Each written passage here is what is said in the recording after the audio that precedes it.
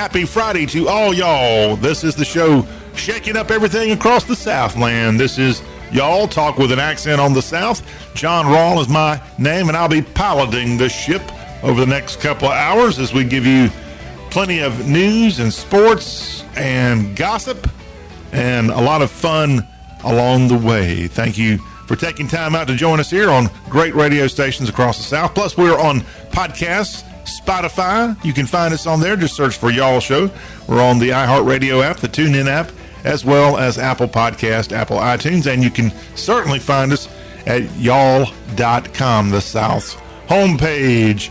Well, coming up on this Friday edition of Y'all, we've got headlines. Got a lot of political stories, frankly, to cover as we go through the news headlines of the day, from talking about Trump, of course, to Tommy Tuberville, still in the news for what he's doing to hold up some of the military promotions. You also have a state senator in Georgia who's now moving forward in his effort to impeach the Fulton County DA, Fannie Willis. Got a story out of Atlanta on that. Now, outside of politics, how about this story? The leader, or one of the leaders of the Southern Baptist Convention, has resigned because they falsified their resume. I've got info on that. Auburn football coach Hugh Freeze talking about the Orr and Toohey situation, as Hugh Freeze, back in the roughly 2005 time period, was the head coach of Briarcrest Christian in Memphis. And guess what? Michael Orr played for him there at Briarcrest Christian. And so we've got the comments that Auburn coach Hugh Freeze said about what's going on with both Michael Orr and the Tooheys, as he says he likes and loves both of those parties. We'll find out what he said on Wednesday. No, he said this on Thursday on the plains of Auburn. I'm sure he'd rather be talking about his Auburn football team, but this is a big story right now, and he is connected to that whole time period under review, if you will. Also, this weekend in Arkansas, it's the nation's largest Christian music festival, Amplify Fest, going on. I'll let you know more about that event in the natural state. Plus, how would you like to be hired by Buc-ee's to go around and test Buc-ee's snacks? Well, there is an opening right now. Get your resumes out and get to Buc-ee's, the famous gas stations that are popping up across the Southeast. And we also have in our fun of news today the latest Camp Bow Wow story. And Camp Bow Wow annually goes out and gives us a breakdown of the top large and small dog breeds, and they've just come out. They just released the 2023 breakdown. I wouldn't call it a ranking. It's based on actual numbers, and we know who has the largest amount of dog breed for the largest large dog and the most small dog breeds for this year, thanks to Camp Bow Wow. Roof, roof. We got all that coming up in our headlines today. Also, sports news going on today. We've got a transfer that's going to take over. Speaking of the Auburn Tigers, a Michigan State transfer is going to take over that program in 2023 as QB on the gridiron. So we'll have info on that in our sports news today. We had some preseason NFL games that went down on Thursday, including, well, I guess it was the only game, but it was a noteworthy game. The game ended in a tie. Yes. I'll let you know about that Browns-Eagles game. Plus, we've got some games, preseason NFL games, taking place on this Friday, and several set up for the weekend, including games Saturday, Sunday, and even a Monday night game that we'll discuss with you. Plus, I've got the breakdown of this weekend's Major League Baseball series taking place around the country. All that as part of our sports happenings of the South on this Friday. In this first hour, we have ICYMI coming up, and that's what we call In Case Y'all Missed It. And if you weren't around for Tuesday's Y'all Show, you really missed a humdinger, because I had the Takapola storyteller on, and he was discussing all of his many fist fights that he's been a part of in his life, and how fist fights really aren't that bad of a thing. It would be much better if people started battling with their fist instead of pulling out handguns and shooting each other and shooting innocent people. I don't think too many innocent people get injured when there's a fist fight. Now, I know there's some exceptions, but for the most part, fist fights are mano a mano. And so Jerry Short will be back here in our toward the end of this first hour, and we've got to rewind to where he was talking Tuesday on the Y'all Show during his Takapola Storyteller segment about fist fighting, but specifically, I'm going to pull up the section of that interview where I actually slapped the guy right here on the Y'all Show, and it was quite an event. I have never slapped anybody, and I did it right here on the Y'all Show, and you can hear the reaction. You can hear the yeah right there on his face, and you can hear that. And he wanted me to. That just want to make sure I point that out before his legal team files a brief against me. It's pretty wild. You just need to make sure you tune in later this hour for me hitting that guy right across the face, sorta. And I'll explain what I mean by that when you listen to the interview. That's coming up here toward the end of this hour. Hour 2 today, in addition to headlines across the Southeast, our buddy Paul Hare of the Hare Financial Group will be right back here with us. He'll set us up with what's going on Wall Street this week and what to expect, and all types of financial tips and advice coming from Paul Hare of the Hare Financial Group in our Southern Financial Week recap, Hour 2. Plus, we have in the second hour today our Dixie Cinema feature. And there's a new movie hitting the theaters this weekend that's got the voices of Texas boy Jamie Foxx and California kid Will Ferrell. Strays is in theaters, and I think I'm going to be able to pull up a little interview clip promoting Strays that I'll play for you in our second hour today. And in our final hour of today's Y'all Show, we have our Friday Free for Y'all. We started off with a little David Lee Murphy sing-along, and then this week it was Elvis Week in Memphis, and in honor of the King, it was about this same exact time in 1977, a couple of days after Elvis's death, that a guy from Portland, Tennessee, Ronnie McDowell, came up with a song called The King Is Gone. And I'm going to let you actually not only hear that famous 1970s song that launched Ronnie McDowell's country music career, but I'm going to let you hear an interview that he did with a wonderful YouTube channel called The Spa Guy. And The Spa Guy is literally a spa guy. He owns a pool and spa type establishment in Hendersonville, Tennessee. And he went and found Ronnie McDowell and did a one-on-one interview that I'm going to play a portion of that interview here on the Y'all Show. And it's just a great interview about how Ronnie McDowell was so inspired by Elvis that he went out and wrote this song in the hours after finding out that Elvis had passed away.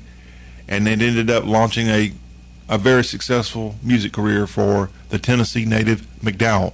So we got Ronnie talking about the King in our Friday Free for Y'all. Then we have hashtag Hullabaloo coming up in our final hour. Don't want to miss that, as we have something about Georgia and flowers that you don't want to miss out. And then before we get out of here today in our final hour, we are continuing on with our Southern College football tour across the Southeast. We are now just days away from the start of the 2023 season. Next weekend, there will actually be actual college football games going on. And so we've been on a tour. This week we started in Blacksburg. We featured Virginia Tech on Monday. Tuesday, it was all about Mississippi State. Wednesday, we featured a great school that is getting ready for a big season. And that school that we featured on Wednesday was the Tulane Green Wave, ranked number 24 in the country. On Thursday's Y'all Show, we featured the two-time defending national champion Georgia Bulldogs. And today, going to do something a little bit different. Going to do a feature of an FCS school, because this school really has come out of nowhere and ended up in the playoffs in 2022. They won their Southern Conference, which was the first time they'd won that back. It was the first time the Samford Bulldogs had won a conference title since the early 1930s. And Chris Hatcher's got quite a program there in the Birmingham area. And we're going to hear from the veteran head coach who came over to Samford from Valdosta State. It's all about the Southern Conference's Samford Bulldogs as part of our latest stop on our road tour, getting you ready for college football 2023. All that coming up in our final hour of today's Y'all Show. And again, if you want to connect to us here at the Y'all Show, you could drop us an email anytime. You can send it to mail, M-A-I-L, mail at YALL.com. That's mail, M-A-I-L, at YALL.com. Let's get into the news headlines of the hour. And the big story that came out nationwide on Thursday, heading into today's Y'all Show, was the fact that President Donald Trump had announced earlier this week, after he was indicted in Atlanta, that he was going to have a counter-programming to the indictment by having a big news conference Monday in Bedminster, New Jersey. He was going to come out and lay out all the facts of just how corrupt, if you will, the 2020 election was, specifically in the state of Georgia. And he was going to do this at his golf club in Bedminster, New Jersey. Well, Thursday it comes out that Trump's going to delay that. He's not going to have that presser. He's not going to have that opportunity for his evidence to be shown to the world of just how wrong the investigation into his alleged interference of the election in Georgia in 2020 was. So what happened Thursday? Maybe they're using some common sense within Trump world. The president and his legal team have decided that it's not a good idea to get out there and put it out there in front of the whole world right now. It would be better to do this in a legal setting, to do it perhaps in a trial. And so the president says he won't be holding this news conference to show this evidence of fraud in the 2020 election in Georgia. And President Trump saying, rather than releasing the report on the rigged and stolen Georgia 2020 presidential election on Monday, my lawyers would prefer putting this, I believe, irrefutable and overwhelming evidence of election fraud and irregularities in formal legal filings as we fight to dismiss this disgraceful indictment. He put that out on social media, announcing the decision to not hold Monday's press conference about how he was going to put out the goods. He'd rather do this instead of his so-called major news conference that he had promised Monday. Federal and state election officials and Trump's own attorney general have said there is no credible evidence that the election was tainted. But Trump's got something else to say about it, and I'm wanting to see that myself. I'm sure we all do. What's he got? Is this all a bluff? Is he just trying to push the can down the road? In fact, I think I saw today a headline that Trump's legal team, at least on one of these indictments, is trying to push for a 2026 trial for one of the indictments. And they're likely to try to do that on all of them. How about that if Trump ends up pushing these trials back and he were to be elected? You got a sitting president of the United States going into a trial? If he's guilty, let the hammer of justice come down upon him, but I don't know if that would happen or not. Again, I guess he, in some of these indictments, could potentially exonerate himself. I think. I don't know. I'm not a legal scholar, but Trump's not a legal scholar either, and at least he might be listening to some good advice instead of going out there trying to make a publicity stunt Monday. He wants to save the goods for a legal filing. We will keep our eye on that. Now, one of Trump's best acolytes right now is Alabama U.S. Senator Tommy Tuberville. And an update on that, as you may or may not have heard, Senator Tuberville, the longtime college football coach turned U.S. Senator, has been holding up the promotions of military leaders. And this standoff's been going on between Tuberville and the Defense Department, including Defense Secretary Lloyd Austin. And the Pentagon's deputy spokesperson said earlier this week there was no chance that the Pentagon would change its policy that provides paid leave and travel expense reimbursement for service members who need to cross state lines to obtain abortions and other health care issues. So they're putting their foot in the sand from the military aspect and saying they're not reversing. And Senator Tuberville, meanwhile, is not reversing either. Tuberville's office fired back that the onus is on Lloyd Austin to end a confirmation blockade of senior generals and and admirals that striked into a 6th month, Tuberville has refused to consent to a unanimous voice vote in the Senate to confirm military nominees unless Lloyd Austin rescinds the reproductive health policy. A staffer for Tuberville said that Secretary Austin could end the holds today if he wanted to, but the Biden administration seems to think that illegally spending taxpayer dollars on abortion is more important than getting their senior military nominees confirmed. That is the trade-off that Secretary Austin has made every single day since this started. There are right now about 300 military officers that have not been confirmed. Including in that is the next chairman of the Joint Chiefs of Staff. And they're all kind of at hold. They're in D.C. because of Tommy Tuberville. And, hey, you got to give Tuberville some credit. He's standing firm. He's not having the unanimous consent to just broad brush all these military generals and admirals right into a promotion. Hey, I'm all for letting these people go and be thoroughly reviewed before they get promoted. Heck, okay, so you can't get unanimous consent. Get in there and have some kind of hearing and do it one by one. What else are these senators doing right now? And I think there are some military people, frankly, that probably shouldn't be promoted. Just because they've got a big giant bird on their collar doesn't mean they need to be a general. If they got 1 star, it doesn't always mean they need to automatically get that 2nd star. Some of these people don't deserve promotions. That's in any business, okay? Not just in the military. God bless our military, but it's not a rite of passage. And unfortunately, I think too many times politics is a big factor in military promotions.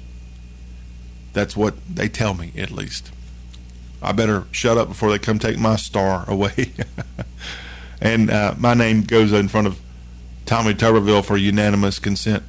Let's do some state political news. A state senator in Georgia now is moving to impeach Fani Willis, the Fulton County DA that indicted Donald Trump. There's just a slight difference between impeach and indictment.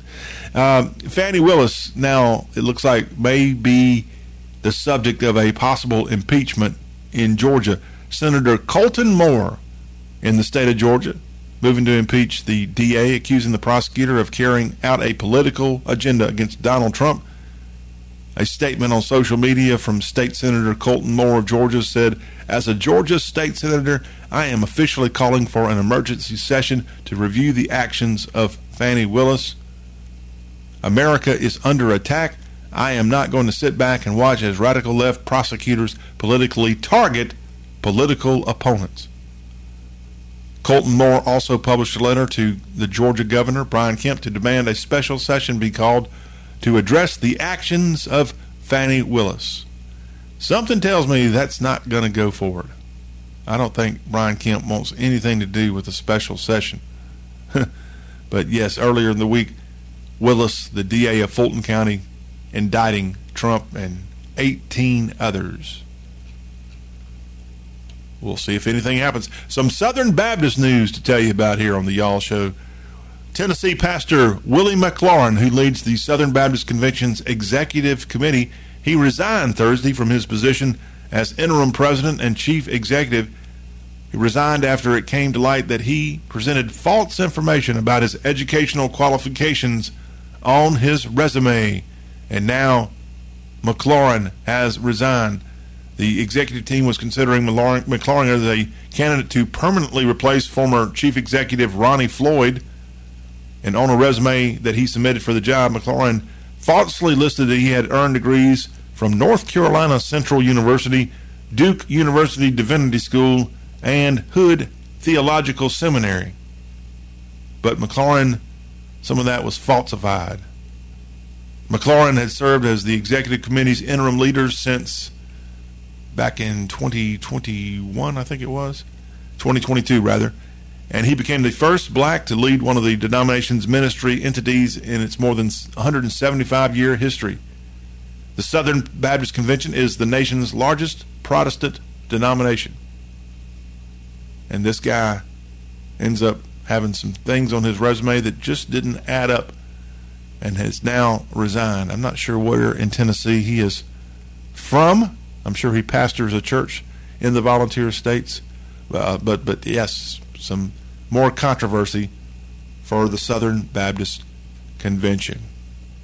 And that is a quick look at some of our news headlines of the day right here on the Y'all Show. We will have more as we go forward, including what Auburn coach Hugh Freeze has to say about the whole Michael Orr versus Tui situation that's been a big news item this week. When we come back on Y'all, we've got a look at some Southern sports news and notes, including preseason NFL football. We had a game on Thursday night. We got some on this Friday as well as throughout the weekend. We'll bring you up to speed on that. Plus, we also have an informational update on Major League Baseball. All that is right here on the show that shakes the Southland. We're Y'all, so stay with us. We'll be right back.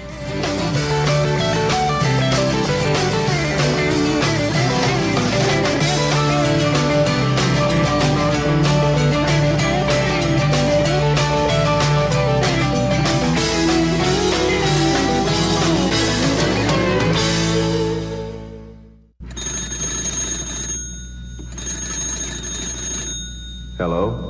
Hello, dear.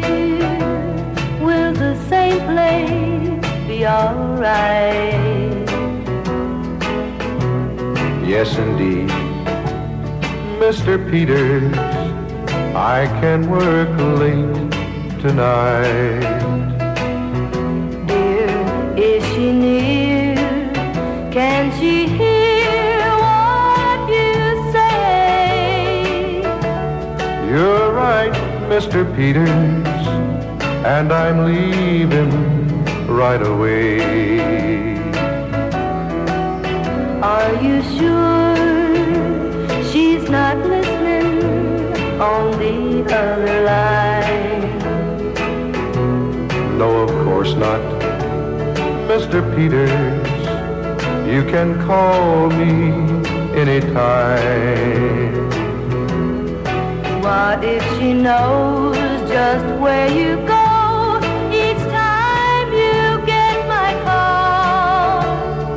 Don't worry, Mr. Peters, 'cause my wife don't mind at all. Some old country right there from Roy Drusky and Priscilla Mitchell. That song went to number one and stayed there for 2 weeks back in 1965. The late Roy Drusky, once a radio DJ in the Atlanta area, working at a station in Decatur, Georgia, and moved from there to making number one songs on the radio. That's a pretty good thought. Maybe I should try that. No, I'm just kidding. Roy Drusky music right here on the Y'all Show on this Friday edition, covering all things Southern. And let's move over from the news desk to the sports desk here in this segment and bring you up to speed. And we got some news from the Plains of Auburn as they've got a new starting quarterback. Hugh Freeze, the new coach, announcing that Peyton Thorne is going to be Auburn's starting QB in 2023. Thorne, a transfer from Michigan State, as he beat out Robbie Ashford, and the Tigers getting ready for their September 2nd season opener against the Minutemen of UMass. And so, yes, Thorne is going to have the reins there for the Auburn Tigers. He was a 2-year starter for Michigan State, and Hugh Freeze said that leadership that he had, as well as his efficiency throwing the ball, were the biggest factors in his winning the job at Auburn. He got to campus in June.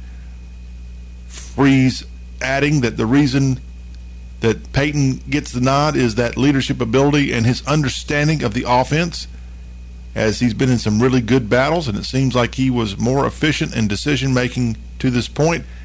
Not that the others were terrible by any means. It was not a slam dunk. I hope everyone will handle it right. Again, a Michigan State transfer coming in to lead the Auburn Tigers in 2023. The other guy, Ashford, transferred from Oregon after the 2021 season, and he was Auburn's starter for most of last season, playing in all 12 games. But right now, the new guy on the block gets the nod. Auburn has been shuffling three quarterbacks the last couple of years. Likely the best quarterback they've had in quite some time, Bo Nix, Played there for a couple of years, a legacy guy, as his dad was also an Auburn Tiger football player. Nix ends up leaving with all the problems they had in the previous football administration. He leaves, goes out to Oregon, and guess what? Bo Nix is a Heisman Trophy candidate for the Oregon Ducks this year. The former starting quarterback from 2019 to 21 there on the Plains, and he has a chance to win a Heisman, perhaps, for the Ducks. Then you got T.J. Finley, who started out at LSU. He was Auburn's starter to open last season. And then Finley has now since transferred to the Bobcats of Texas State.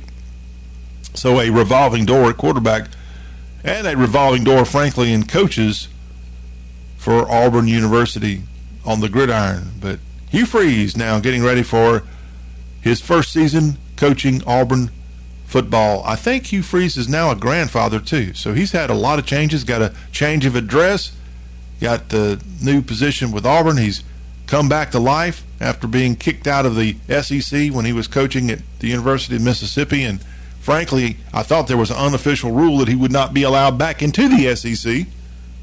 That seems to have gone by, if it was indeed a rule. And here, the Mississippi native leading one of the top programs in the SEC, the Auburn Tigers, and got him a new quarterback, Peyton Thorne, for the new season. Auburn, again, has UMass as its opening opponent on September 2nd. The NFL is inching bit by bit closer to the start of the 2023 season. There's some games on the preseason schedule this weekend. In fact, they had a game on Thursday that I was going to tell you about, as that game ended in a dadgum tie. How is that possible? But I think with all the new rules and stuff of the NFL, the player union agreements, they have ties now in preseason games. Thursday night's game, Cleveland was at the Philadelphia Eagles, and that game ended in an 18-18 tie. And there were a couple of really bad injuries for the Eagles, I think some neck injuries. So that's not good news there for Eagles fans going beyond the preseason. But Eagles-Browns ending in a tie there in Philly. On the docket on this Friday, you got the Falcons hosting the Bengals at Mercedes-Benz Stadium. That's a 7:30 Atlanta time kick for that one. And then the other game, which will be on the NFL Network, kicking off at 7 Eastern, 6 Central. It's the New York Football Giants at MetLife Stadium hosting Bryce Young and the Carolina Panthers. That game is tonight, again, on the NFL Network. On Saturday across the NFL, some preseason action. You got early games going on from Ford Field in Detroit. The Lions and Jaguars get together early at 1 Eastern, 12 Central on the NFL Network. Also, mid-afternoon, Texans and Dolphins. Plus, you have in the evening hours, Steelers hosting the Bills in preseason action. Colts with their new quarterback that Anthony Richardson just announced this week he would take over that program. The Colts and the Bears in preseason action. Buccaneers and Jets. Patriots and Packers get together at Lambeau. And then in U.S. Bank Stadium in Minneapolis, the Vikings and Titans are together. Plus you have a lot of games Saturday. Cardinals and Chiefs get together in preseason fun, plus 49ers and Broncos. Rams and Raiders in a battle of old L.A. teams, if you will. And then you've got the Cowboys visiting Lumen Field in Seattle, where they'll be playing the Seattle Seahawks. There's a game Sunday in the NFL in terms of preseason football, as the L.A. Chargers have the New Orleans Saints coming into SoFi Stadium.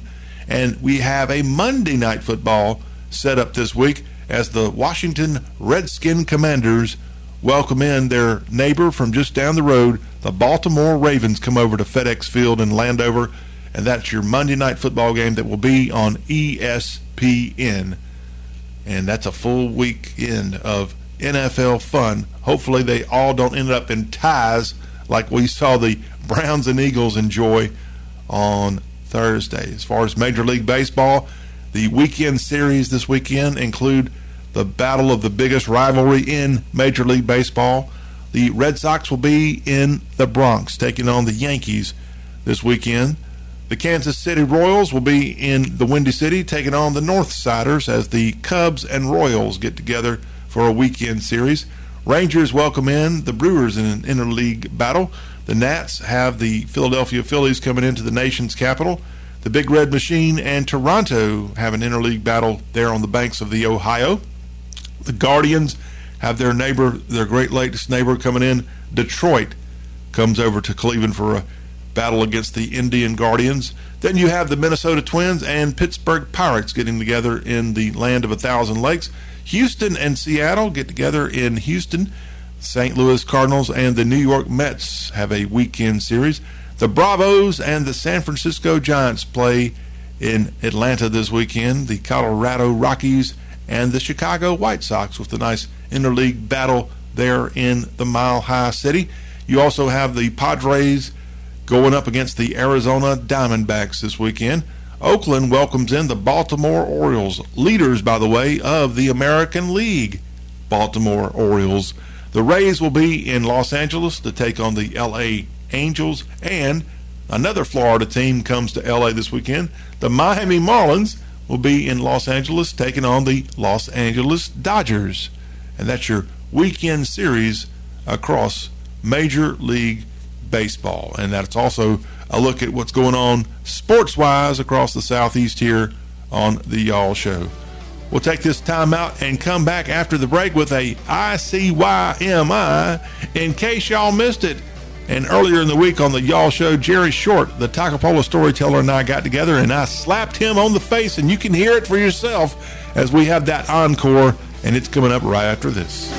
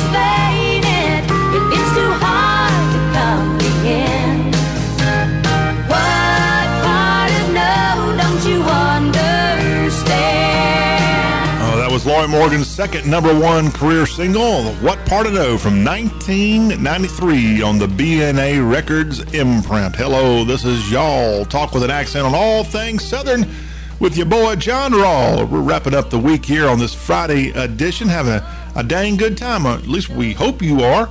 I am. There's no reason you can't join the Y'all Show fun team too. So on this show on Fridays, we like to look back in this segment at maybe a fun feature from earlier on our past episodes of the Y'all Show throughout the week. And today on ICYMI, in case y'all missed it, we're going to take you to Tuesday with our old friend, the Takapola storyteller, Jerry Short. He was on with me, and we had quite the memorable interview. And it was historic. I know that gets thrown about a lot these days, historic. But this truly was a historic interview when we had him on Tuesday, because I slapped a guy. I have never hit a person in my life until this interview that we did this week. And so here on today's Y'all Show, we got to play this again. And so I'm going to let you hear my conversation with Jerry. This conversation involves fist fighting. Jerry's been a bit of a scrapper through his days. He has been in countless fights. And I'll be honest with you, almost every single one of them did not involve alcohol. A lot of them didn't involve a woman, fighting over a woman. I don't know what they were over. I think a lot of them actually had something to do with sports. That was a big part of some of these fights that he had throughout the years. And machismo was another one there. The bravado of being a guy, I'm sure, had a whole lot to do with it. But Jerry and I had this discussion on our Tuesday Y'all Show, of which you can go back into our archives and find in its entirety at Spotify, iHeartRadio, the TuneIn app, plus Apple Podcasts and Apple iTunes. That's where you can find the Y'all Show podcast and hear this entire interview and any of our Y'all shows, frankly. But we're going to go back now to Tuesday and hear Jerry talking about fighting. And then you're going to hear me in this clip, I won't say punch, but slap him. He asked for it. I did it. I just follow orders here, y'all. And so here is that conversation with the Takapola storyteller from earlier in the week here on the Y'all Show. I hope my mom's not listening. She would be like, "Why'd you hit that guy?" Well, it's because he told me to. I'm sorry, Mama. Yeah, I had let's say he wasn't my best buddy, but I was 18, and I was in Louisiana, in Thibodaux, Louisiana, and had one of the guys that worked on the pipeline had been sentenced to 198 years in the state pen of Parchment. And the way you get sentenced to 198 of Mississippi. Oh, okay. But he was out on parole again. Okay. And he got out on parole when he was sentenced to a 100-year sentence. Okay, to a 99-year sentence. What did he do? Something to do with, I think he got into it with his wife and maybe physically or something. So he got 99 years. But he was so good over there, and he was a heck of a fighter, boy. He looked like Jerry Lee Lewis with that long hair. He'd sling it back over his head.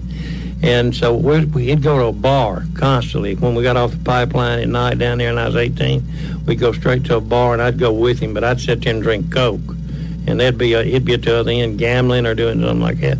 So anyway, he rode a horse off of, at that time, the state penitentiary was a working farm. It paid for itself. Mm-hmm. You could pick cotton and do all this. But they had trustees that rode horses. He rode a horse, but he escaped on the horse. So they sentenced him to another 99-year sentence. So that's how he gets this 198 years. He said, "Dang, Moss, how many years you got?" And he said, 198. I said, so anyway. Well, what's he doing out of prison, period? They just set him out on parole, but he really never had done anything severe. They just sentenced him to a lot of years. And so we're down in Louisiana, which he had broke parole. He wasn't supposed to leave the state of Mississippi. I was about to say. And so we're down there, and I could be sitting at the far end, and it'd say, "Hey, come on here, come on down here and help me, short. Come on down here." And he'd be in a fight. He'd be in a fight with 7 or 8 people down there. And that old Hare would be slinged up in the top, and I went down that way, and this guy stepped out of that crowd that he was tied up with, and he hit me right in the face and the nose, and blood come down both. You didn't instigate anything? No, I come back, but it didn't take him but about 4 or 5 really good licks to lay me across the counter in that bar. And they don't care down there in those bars back in 1964. They could just let them do what you want to do. In Louisiana. In Louisiana then. We didn't have a bar. We didn't even have beer. We didn't have anything up here in North Mississippi then. But, he beat me up pretty good. And I had a knot over one eye, and I had a cheek that was kind of split open, and then my nose was smashed and all. So, it happens both ways. If I couldn't get to a person to get them around the neck and put them on the ground. Well, see, that's not really fighting. It is if you want to win, and I wanted to win. Okay. I didn't want no more of that stuff like I just told you about. The best way to not get that kind of stuff is to put the guy down and then do your damage to him, and he's the one it looks like you do when you get up and walk off smiling. I mean, I guess what you're saying is when it comes to having a fist fight, there's no gentleman. It's like I said earlier. It's not like you're on a sandbar in the before the Civil War doing pistol duels, Okay. You don't do that. If you're going to fight somebody, fight to win the doggone thing. My daddy taught me that. And he said, don't get involved in one of these situations if you're not going to take care of it. Best thing to do is don't get involved if you can't whip them. So you always got to think you could whip somebody. Even if you couldn't, you had to think it. And a lot of times a bluff goes further than an actual fight. Because I know I was in a bar in Louisiana one time in New Orleans. We're talking with the Takapola storyteller real quick here on the Y'all Show. Go ahead. Yeah, and I had this thing when I was in. No, I don't want to make you mad. You might punch me. No, I'm not. I'm through punching. But except for these teeth that got knocked out in Philadelphia. Yeah, but that was just recently. I know it. That's the last fight I hope I'm ever in. But anyway, I was in a bar on Bourbon Street, and everybody was drinking, and I was sitting up there. But in the Special Forces, we had this thing where we would slap each other in the face as hard as we could. Why? Well, it was just part of training to take a little pain and stuff, you know. Like if you, I don't know if it's Mike will show it, but I mean, it still don't really hurt me. God, what did he? He just literally knocked himself upside the head. I didn't feel that because I was trained not to feel that. What if I did it to you? No, I wouldn't feel it. You go ahead and hit me. Hard as you want to. That was pretty hard. You knocked the mic off, and my ear's still ringing, man. I don't think I've ever slapped a man before. Well, you just did me pretty good. I only give you credit for that one. You like that? That was not only that make again. You feel good? No, not again. I'd have to wrestle you. Now, if I'd hit you on the nose, would your nose start bleeding? Oh, that hard it would, because you really hit me hard. I'm sorry. You told me to. I wanted it. Yeah, I asked for it. I got what I asked. Supposed to go, yeah, it feels good. Love it. Yeah, but I know. I'm sorry. No, for sorry. But anyway, I got to slapping myself like you just did me, and I got to slapping myself at the bar because those people had gotten smart aleck in there, and I said, "Okay, come on, I'll take care of any of y'all, anybody in your one-on-one, and I got 4 or 5 well-wishers that wanted one-on-one. Luckily, I put them all down. Yeah, but the rest of them didn't come because I slapped myself so many times. They said, this fool slapping himself. We're not going to jump him, period. So, that's where I think that, bluff goes a heck of a long way sometimes. Hey, that's the reason I started doing it to start with, Yeah. And when it's a real big bunch, like I've had jumping in you stadium. said 10 versus 1. Well, that was the Memphis Police on me. Yeah, and I know you've done a lot of sports stuff. We've talked about that before. We'll talk about it again in case you don't, but not today. No, that's fine. But and I wouldn't recommend anybody fighting. This was back in the 60s when it was a kind of a thing that you did. We all had boxing gloves. I had boxing gloves at home. Oh, yeah. My daddy would box me and teach me how to box. And then my best friend, the one I wanted to fight when they drew the line in the sand, he always had a set of boxing gloves.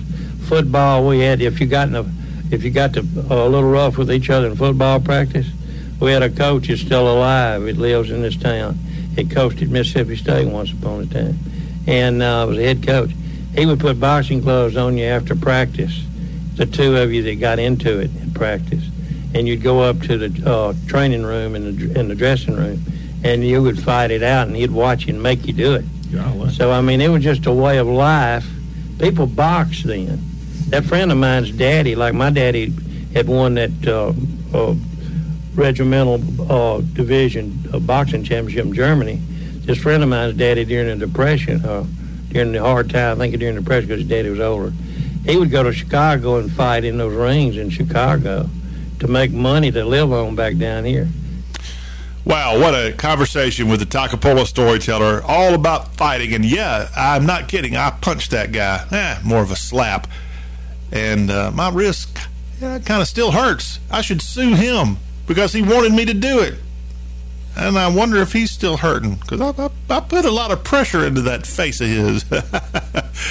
Hopefully you enjoyed that. That, again, is our Takapola storyteller, Jerry Short. And that was on our Tuesday show where he was on. And that today, part of our ICYMI, in case y'all missed it. Well, that wraps up this hour of the Y'all Show. We've got a whole nother hour coming up, including Paul Hare with the Hare Financial Group is going to come by in hour 2 to talk about the week in Southern finance. All that right here on the show that shakes the Southland.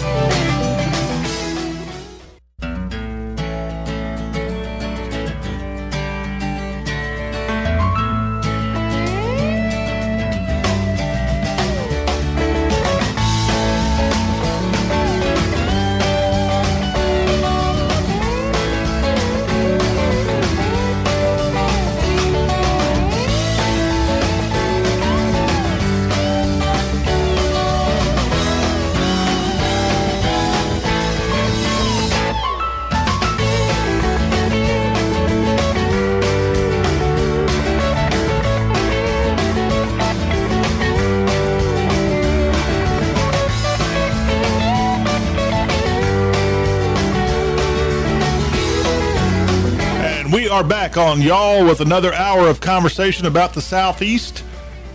If you've got a little Southern in your talk, then you are right at home, right here on the Y'all Show. And if you're a Southerner at heart, well, come on in, of course. And then if you're a Southern hater, you just need to sit over there and listen, and I'll guarantee you'll enjoy hearing all about what's going on across the South on this Friday edition. You can drop us an email, mail, mail at yall.com. Mail at y'all.com is the way to reach us here at y'all. You also can text us. We got a number you can text 24 hours a day, 615-208-4184. All for the program that shakes the Southland. We're the Y'all Show. We got Paul Hare. He'll be on with us in just a few minutes with his look at Wall Street and other Southern financial goings-on. Paul Hare coming up in our second segment. And before we get out of here today, in the second hour at least, we've got our Dixie Cinema feature. And there is a new movie that's got the voices of Jamie Foxx and Will Ferrell hitting theaters this weekend. It's called Strays. Ought to be pretty funny. And we'll spotlight that and the other new releases of the weekend in our Dixie Cinema feature. And a reminder, coming up in our final hour today, we've got a tribute to Elvis Presley with Ronnie McDowell's The King Is Gone. We'll have that at the start of hour 3. Plus, we've got a look at hashtag Hullabaloo and some fun with Georgia Flowers. And we also will be spotlighting the Samford Bulldogs of the FCS ranks, as Samford is your defending Southern Conference champions. So will Samford be able to get another SoCon title in 2023? We will discuss. We will hear from the head coach of the Dogs, Chris Hatcher, and we'll talk about Samford, Sam, not Stan, the mighty school out of Homewood in the Birmingham area. We'll have that. We've been talking college football for the last couple of weeks. We've had big features already this week on Virginia Tech, Mississippi State, Tulane, and those Georgia Bulldogs. And now today, it's the Samford Bulldogs. Yes, all that right here on Y'all Talk with an Accent on the South. Let's dive into the news headlines here of this second hour of our show, all about what's going on across the Southeast. And the big story nationwide that came out of Thursday was that President Donald Trump has decided to hold off on his, quote, big announcement that he was going to have Monday at Bedminster in New Jersey, as he was going to put out there all the evidence of fraud in the Georgia presidential election. That was his aim on Monday, to do that.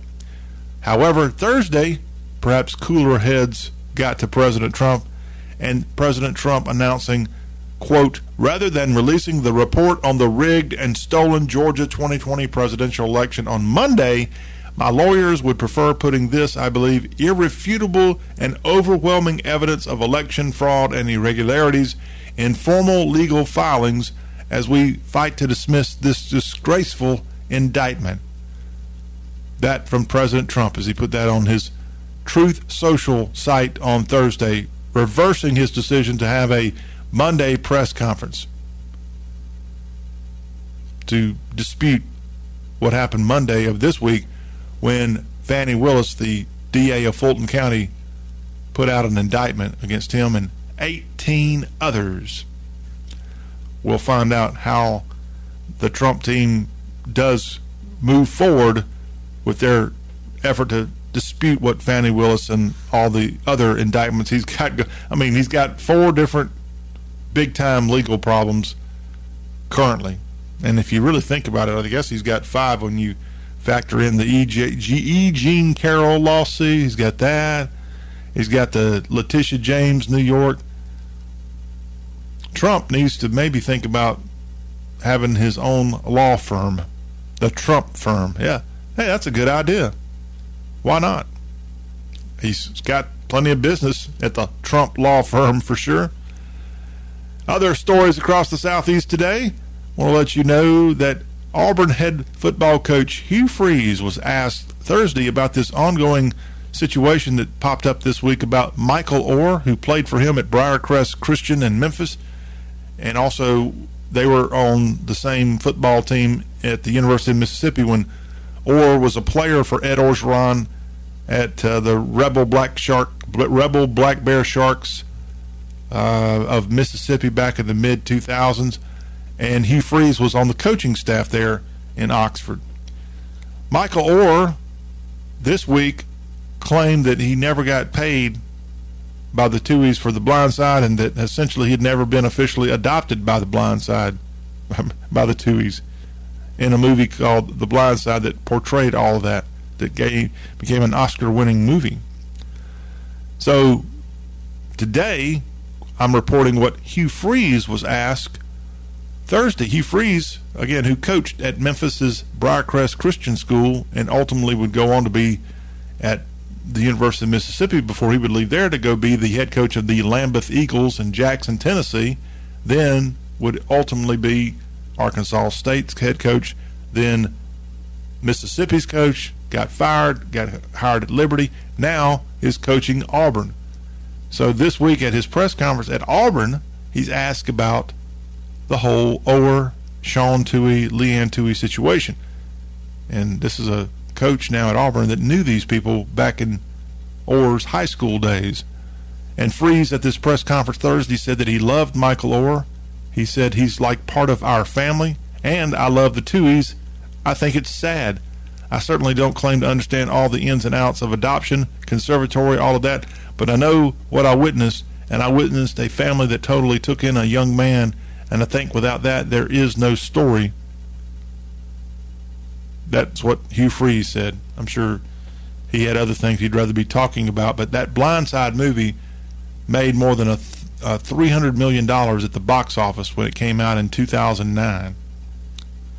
And Michael Orr is out this week saying that the Tuohys negotiated that film deal, which paid the Tuohys and their birth children $225,000 in addition to 2.5% of the movie's defined net proceeds. That's a lot of money. And Michael Orr, who went on to play in the NFL, made some money, but he didn't make $300 million. And this was a story about him, The Blind Side. We'll keep our update on this if anything more comes. But again, Hugh Freeze asked about it there on the plains of Auburn on Thursday, and we felt like we wanted to share that info with you here on the Y'all Show today. The nation's largest Christian music festival is going on in Arkansas this weekend. It is called Amplify Fest, and it's going to be in Benton, Arkansas.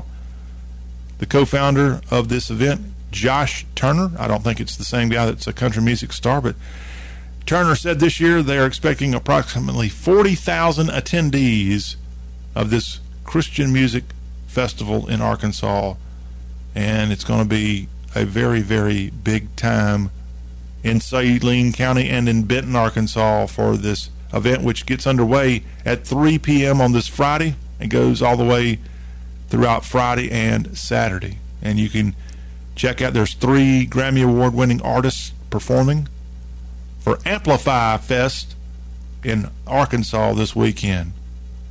And I'm clicking over to the schedule. They've got Chris Tomlin, Nick Hall, Casting Crowns, Passion, Natalie Lane,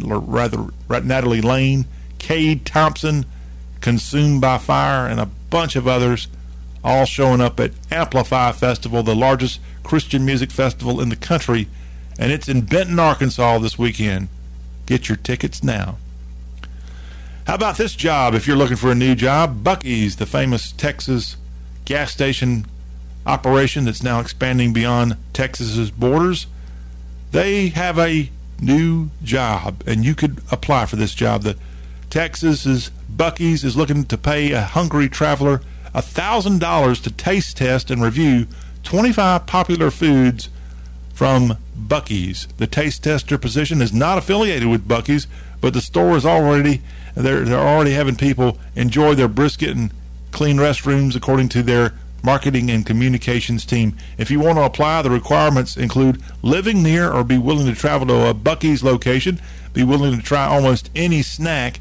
You got to be 18 and be able to document the experience through written product reviews and photographs.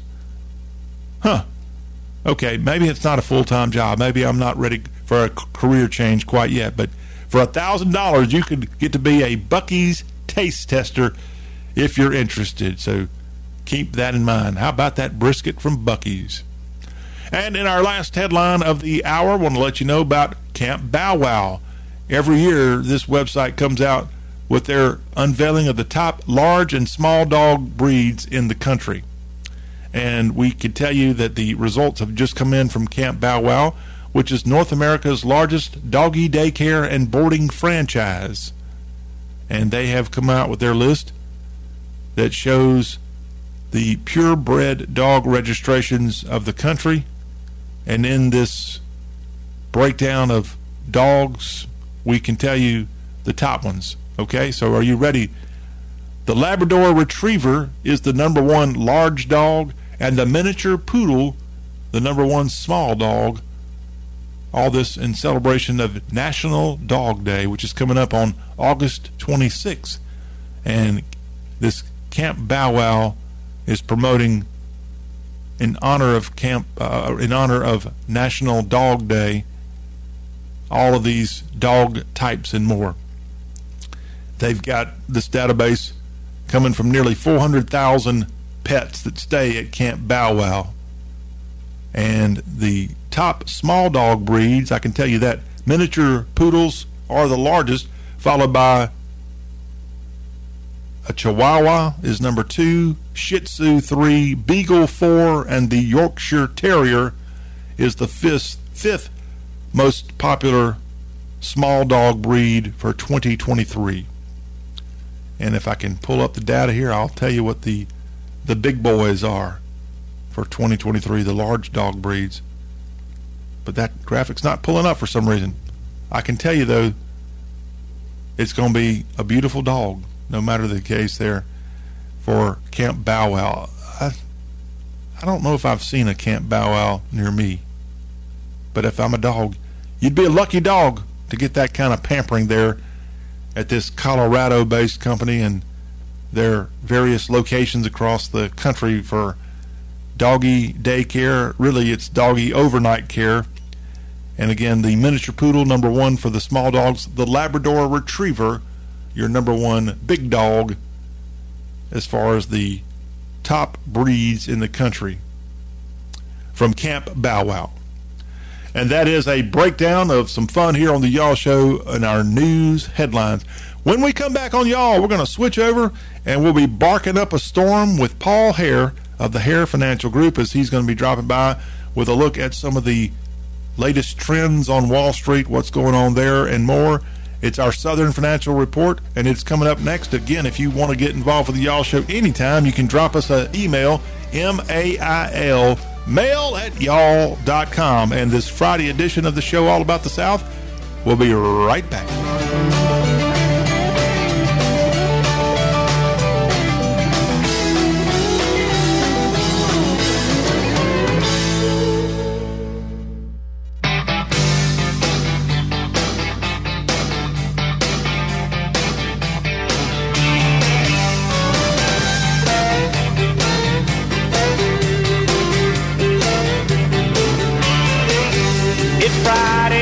Baby, get ready, set, go.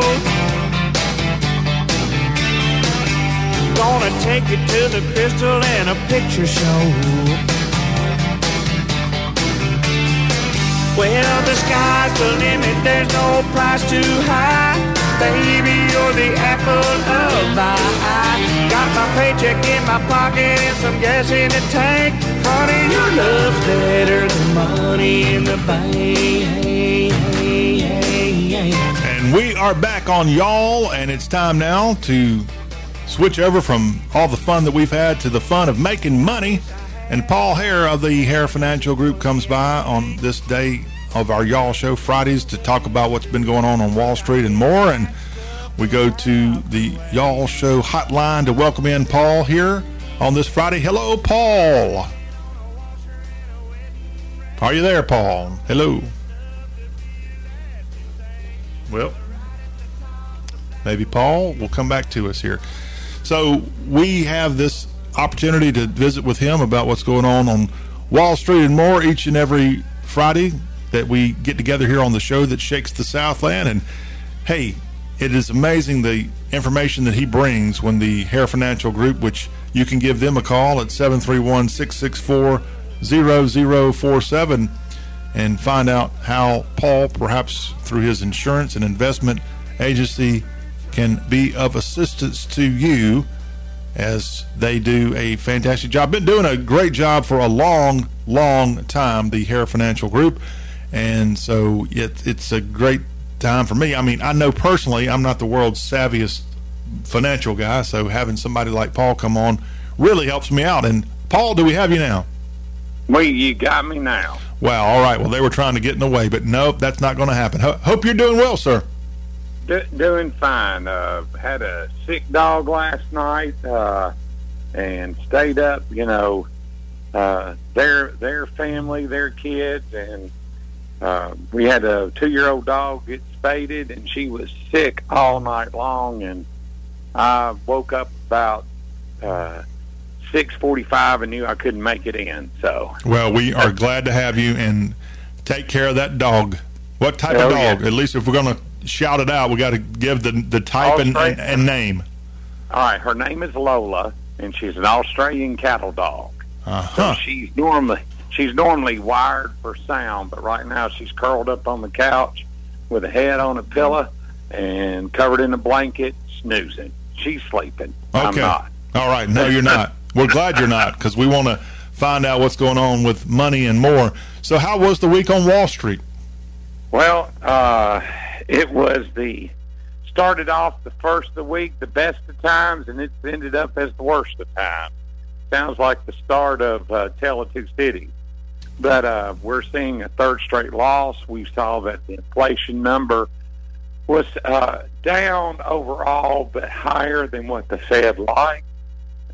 So Jay Powell comes out and says, well, we may not just do one rate increase and then take a step back. There are more on the table.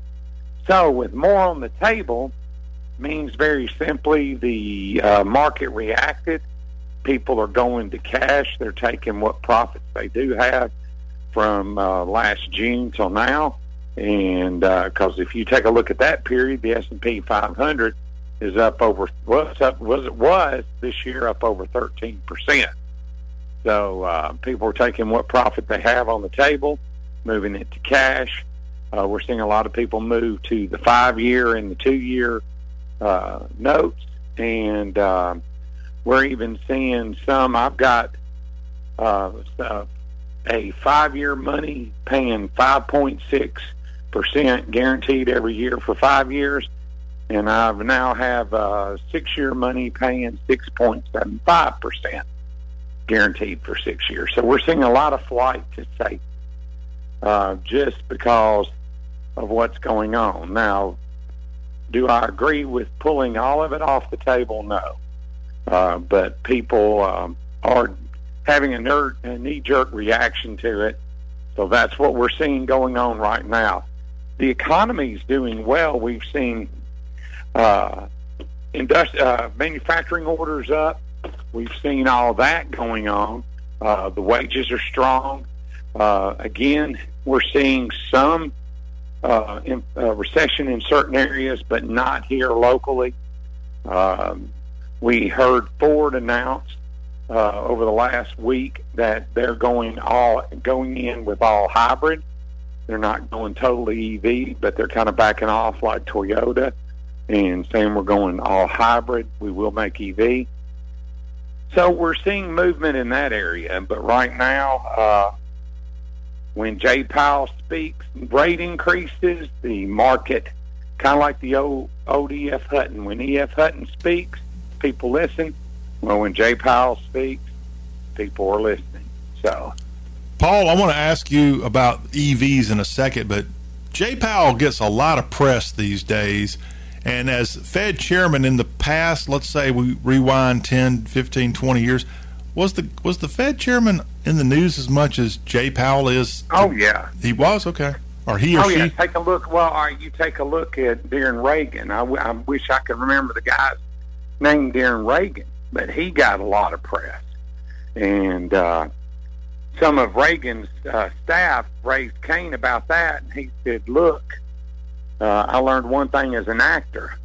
If, you may have top billing, but what sells the movie is your supporting actor. Don't gripe. And even under W, I'll tell you one thing, Clinton was smart, HW was smart. They kept that Fed chairman from Reagan's years. The one under W was smart.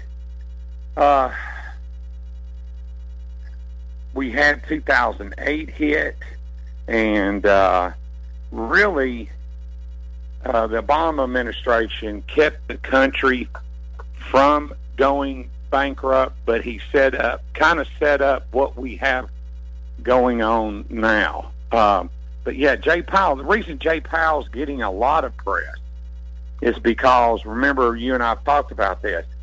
There's 4 ways to fight inflation, and Biden's only given Powell one. He's only got one arrow in his quiver, and that's all he can shoot. Is that one arrow of raising interest rates.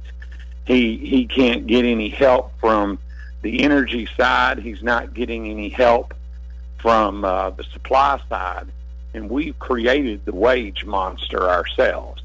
So, this is where we sit. So, yeah, he's getting a lot of press, and really, I think Jay Powell is trying to do the best he can. But there again, I was in a conference call Monday, and they brought up what Muhammad El-Arian said in 2009. Everybody wants to go back to the norm. Well, this is the new norm, and the old norm is gone. It is gone. He even made a comment giving an ode to Cheers. He said, nobody's going to, we don't need Norm walking in the door, and everybody said, Norm, he said point blank, this is the new norm, and this is what we've got to deal with. So I think trying to get a 2% inflation based off the history of the 60s, inflation from 1940 up till the 2008, a 2% inflation, I just don't think it's doable under the situation we've got now, unless you start affecting wages. Yeah. And you do that, then you're not going to be popular. But anyhow, hey, that's tapping into your Reagan years. So there were 2 Fed chairmen during the Reagan presidency, Paul Volcker and Alan Greenspan. All right, Greenspan. Volcker, it was Greenspan that kept Reagan looking good, HW looking good, and Clinton looking good. Mm-hmm.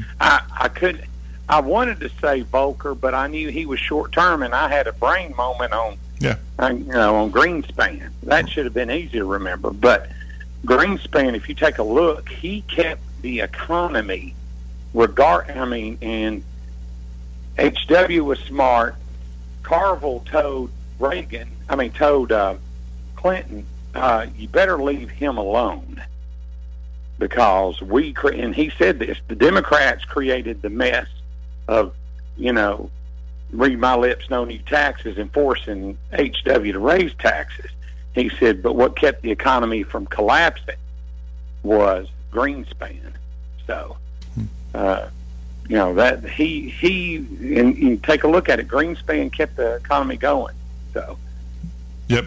And following Greenspan, got to give a shout out to Dillon, South Carolina's own Ben Bernanke, who was the Fed chairman for about 8 years there before Janet Yellen succeeded him. And now we got Jay Powell, Fed chairman, talking not to Jay Powell today, but we got Paul Hare of the Hare Financial Group. But I would rather talk to you than Jay Powell, Paul. Well, I don't know about that, but thank you. Hey, I wanted to ask you about EVs real quick. You mentioned that Ford announced they were going to stay away from going full throttle into the EVs. They want to do more of the hybrid? Yes. What's the justification for that? Well, if you take a look at recently what the CEO said, he did a tour with the Ford Lightning truck going across, and he admitted we got a problem. The challenge is charging. Is charging the vehicle, and the other problem is, like Tesla found out, you can haul stuff, but you won't be able to haul it very far. They find out once you load that truck down and you start hauling, it's got a range of less than 100 miles. So I think what you're going to see is the hybrid is going to be the strong thing. Toyota said this, you've heard me say this, John. They asked for Toyota why they're not going full EV, and they said because we know our customers. Our customers do not want to plan their vacation to charging stations. So that's why they're going in full throttle on hybrid, and that's why Ford is. Chevy or GM, they're going to make EVs, but I don't know many hybrids they'll make. I have not seen any, but they're going to keep the diesel and the gasoline engine. So, and so is Chrysler.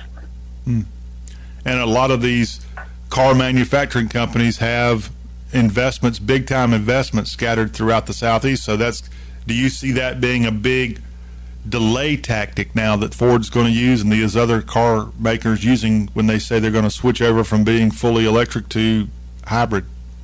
No, I don't. I think with Blue Oval and what's going on, the big battery company, big battery plant outside of Elizabethtown, Kentucky, they're going to continue that.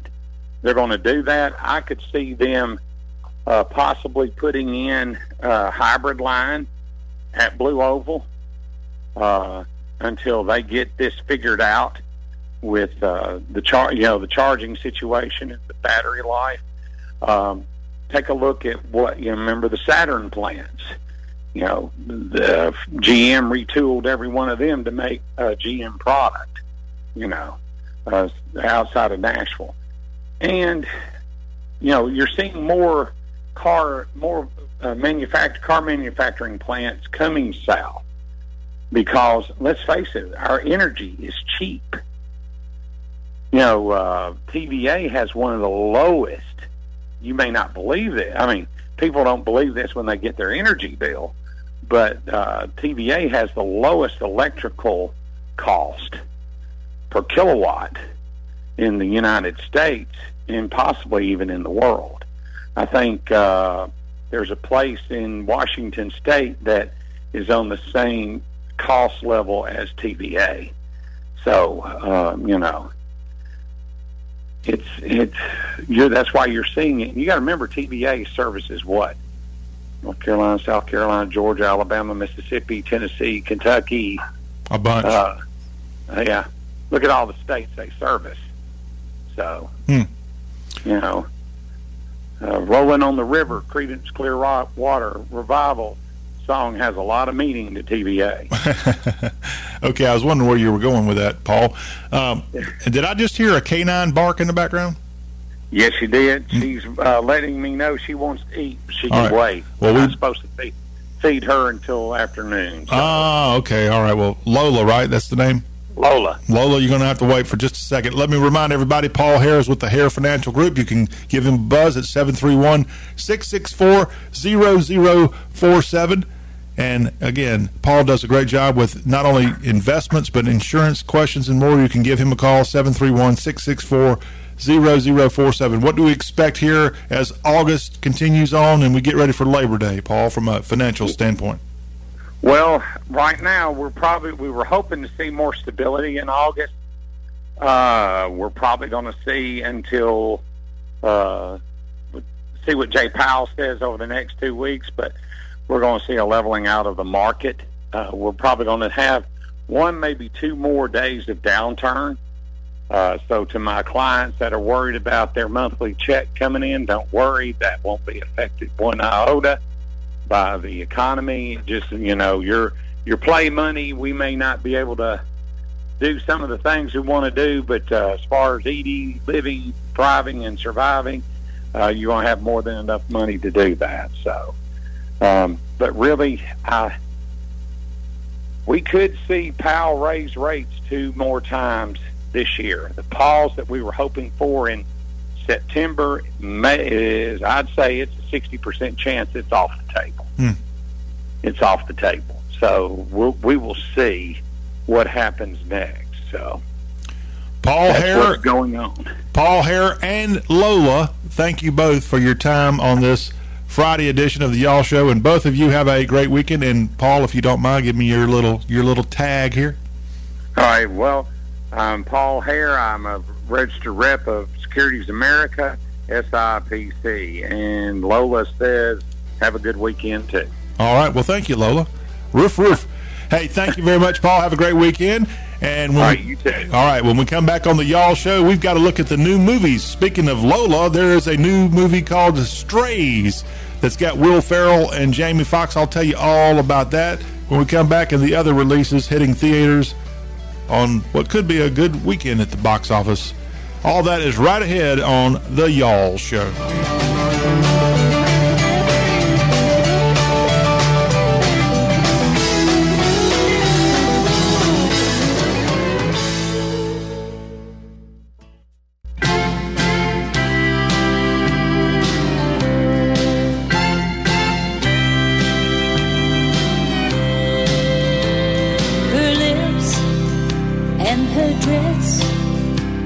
They're both ruby red. She thinks that's how you hide the pain you feel inside.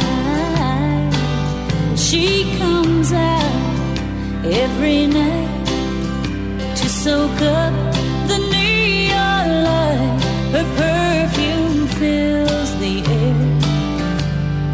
People stop and stare.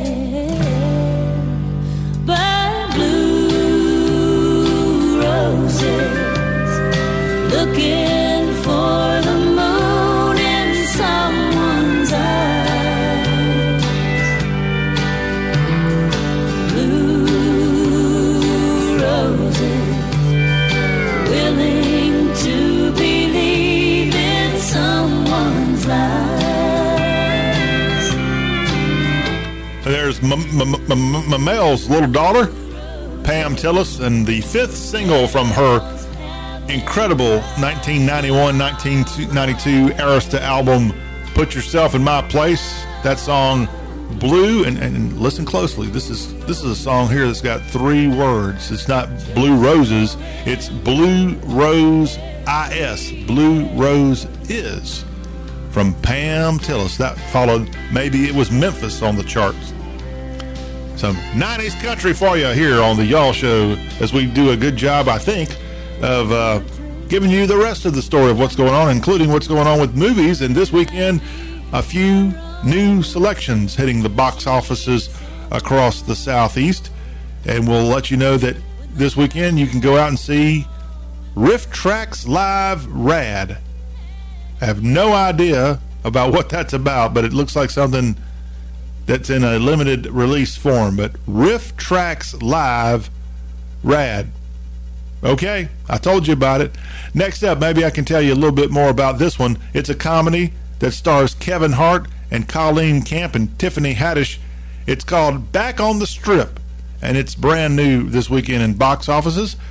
Back on the Strip is about how a young man moves to Las Vegas to pursue his dream of being a magician, only to end up joining a male stripper group. Now that sounds pretty fun. I should have mentioned J.B. Smoove is in this one too. Chris Spencer directs. Back on the Strip, out this weekend, rated R. Also hitting theaters this weekend, Blue Beetle, an action-adventure sci-fi film that is got some actors I've never heard of. An alien scarab, whatever the heck that word means. I better pull out my dictionary.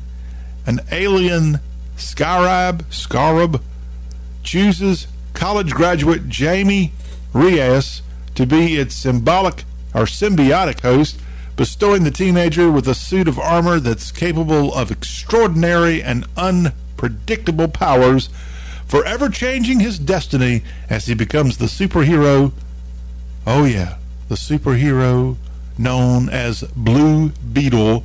This action-adventure sci-fi film in theaters this weekend. Blue Beetle. And as promised, let me pull up this word, scarab, which I've never seen in me life, and I need to know what it means, so bear with me. A scarab is a noun. It means a large dung beetle of the eastern Mediterranean area, regarded as sacred in ancient Egypt. Okay, I don't feel so bad about knowing or not knowing what an ancient beetle from Egypt is, but I do not recall learning that one back in kindergarten, that word. Blue Beetle out this weekend. And lastly, our new release also to tell you about for this weekend at the box offices of the Southeast. It's the movie Strays. And this one's got some famous people involved in it, as Strays has the voices of Will Ferrell and Jamie Foxx. And it combines dogs and human beings. It's not a cartoon. I don't even know what they call this type of movie. An animated film, perhaps. I'm not a movie maker. I apologize. But here's a little bit about Strays. An abandoned dog teams up with other strays to get revenge on his former owner. And that's what Strays is all about. Josh Greenbaum directs this thing. And let me warn you, this sounds like a cute little movie with two guys that are pretty famous, Will Ferrell and Jamie Foxx. This is an R-rated movie, Strays. And I was trying to play y'all a clip from it.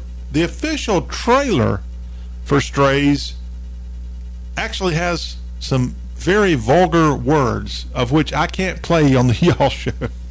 So I'm a little disappointed that what this movie probably could have been, and been a huge hit for adults and kids alike, if it's truly that kind of movie, at least from its promotional material. This is not a family-friendly movie. This was more of a date night movie, perhaps. Again, Strays, how a abandoned dog teams up with other strays to get revenge on their former owner. And Will Ferrell, Jamie Foxx, part of this new movie out this weekend that's a comedy for sure. Now, Jamie Foxx, the Terrell, Texas native, has been in the news a good bit here lately, as he's had so many health problems and more. And it was just a few weeks back that he went out on social media and it kind of explained what's been going on with him. So in case you missed it, I've got a clip now of Jamie Foxx talking about why he has been off the radar. It's the first time he spoke since his hospitalization. And in this clip, he's going to say how he went to hell and back, kind of like his fellow Texan Audie Murphy once did. Here's Jamie Foxx again, who stars in this new movie Strays, but here's an explanation of his health crisis that he's been going through here in 2023. I didn't want you to see me with tubes running out of me and trying to figure out if I was gonna make it through. And to be honest with you, my sister Deidre Dixon, my daughter Corinne Marie saved my life. So to them, to God, to a lot of great medical people, I'm able to leave you this video. I love everybody, and I love all of the love that I got. And man, you know, I know they talk about people crying on videos. You know, you can do take two, but I'm not going to do a take two. It is what it is. And if you see me out from now on and every once in a while I just burst into tears, is because it's been tough, man. I was sick, man, but now I got my legs under me, so you're going to see me out. That's Jamie Foxx, and he goes on there with more on his Instagram post, and that can be found in its entirety at I Am Jamie Foxx. That's his social media account. And yes, Jamie Foxx's last name is Foxx, got two X's on the end, but he recently put that out after he'd been in Texas, kind of off the radar for a while, and hospitalized too. As he said, he went to hell and back, and still don't really know what in the world he went through, but he went through, I just said it, hell. But he's back, or at least he's indicating that he's back, and he has a good reason to be back. I'm real interested to know if there was a Hollywood premiere of this new movie Strays that he attended somewhere. I haven't seen the photos. I'd like to see him and Will Ferrell hanging out somewhere together. And I'm a little bit old-fashioned here. I know that this movie's billed Strays with Will Ferrell and Jamie Foxx, but it's really their voices that you hear in this daggum thing. And so many of these movies now coming out of Hollywood are just these actors' voices, and I just don't think that's quite the same as them being right there in front of the camera the whole daggum time. That's acting. And starring in these movies like Strays it's almost like cheating. Maybe I'm jealous. Maybe Hollywood hasn't heard my voice or your voice either, and it would be neat for them to give a couple of their $1 million that they give people like this for just reading a couple of lines for a movie. Spread the wealth here, Hollywood. Give us a little love out here in the Southeast with some of these film roles. But Jamie Foxx, good to see him back up and going. And you know, in that clip that we just played, he credited his daughter and he credited his sister with his survival. And that was a humble and honorable thing for this Texas native to do. And his sister, as far as I know, is not a celebrity. I think he said her last name was Dixon. And some of these celebrities, we think that they have everything at their disposal, but oftentimes, really, when it comes down to it, they're on an island. And sometimes that island doesn't include their longtime family members. They've alienated family members because of their great wealth and great fame. But it looks like this guy, Jamie Foxx, has kept his family, at least the sister, close by. And in a time where he needed her most, she came through and made a difference, saved his life. And then his daughter also credited. I think she's done a little acting. His daughter, in fact, I know she has. And I think she's out west, outside of Texas now. Maybe she's in Vegas or Los Angeles doing some acting work. But he gave her proper credit too. We're just glad that Jamie Foxx is back. And again, the new movie that he and Will Ferrell's voices are in is out in theaters this weekend. It is called Strays. That wraps up hour 2 of Y'all. When we come back, we got our Friday free for y'all. We got some Ronnie McDowell music. The King is Gone in honor of Elvis Week. That plus a look at the Samford Bulldogs of the SoCon as they're getting ready for the 2023 football season in Birmingham. All that is coming right up.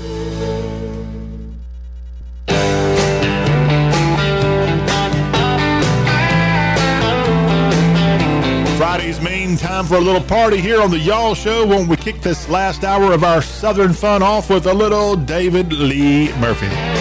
She couldn't keep from crying when she told me goodbye.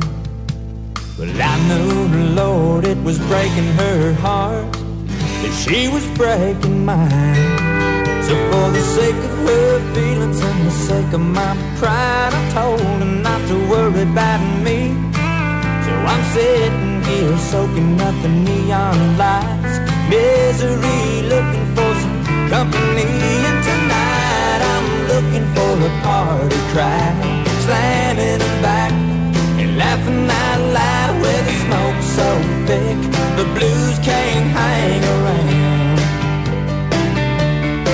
With the jukebox jumping like I just don't care. If they're dancing over here or fighting over there, I'm making the rounds, looking for a party crowd. It'll dawn on me tomorrow, wherever I wake up, I'll look back and try to recall just where the heck's my truck. So take my keys and lock them up tight, let the good times flow. And I worry about tomorrow when it comes to light. The night's still young and I'm on the road tonight. I'm looking for a party crowd, slamming them back and laughing out loud with the smoke so thick the blues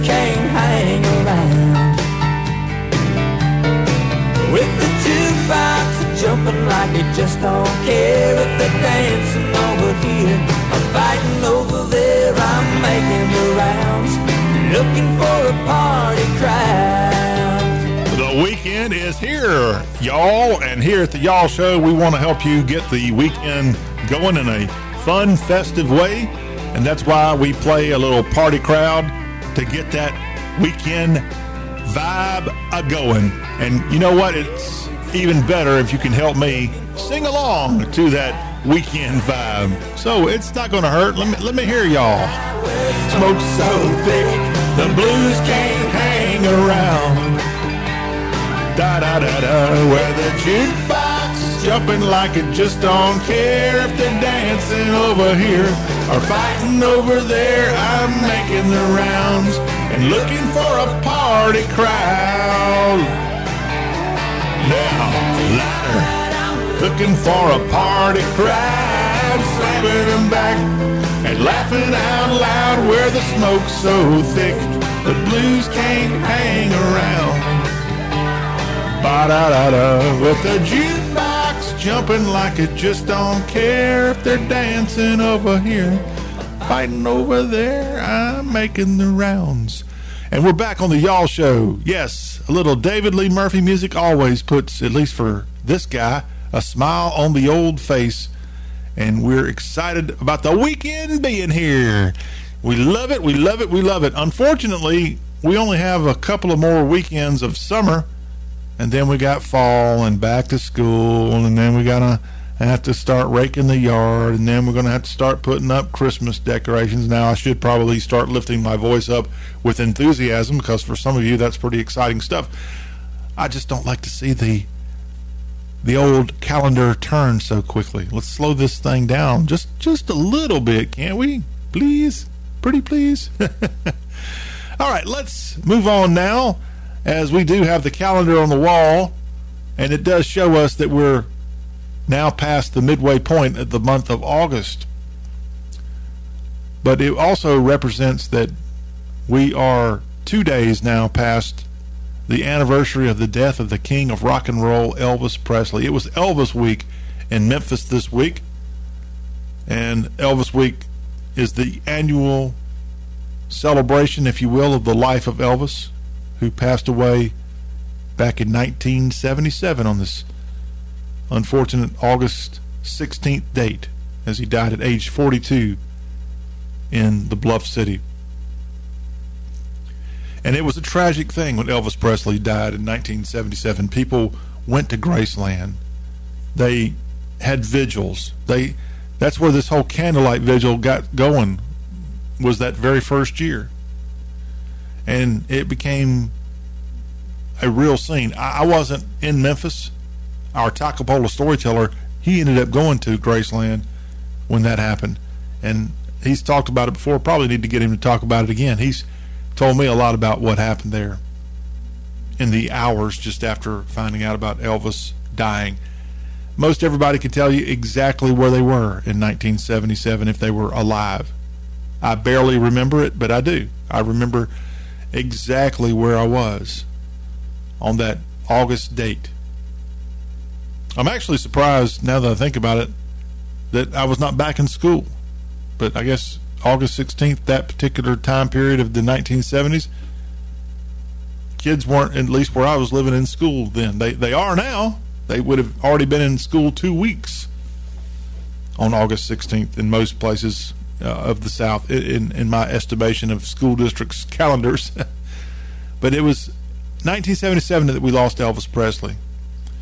And there was a guy who, in 1977, he would have been roughly 27 years old.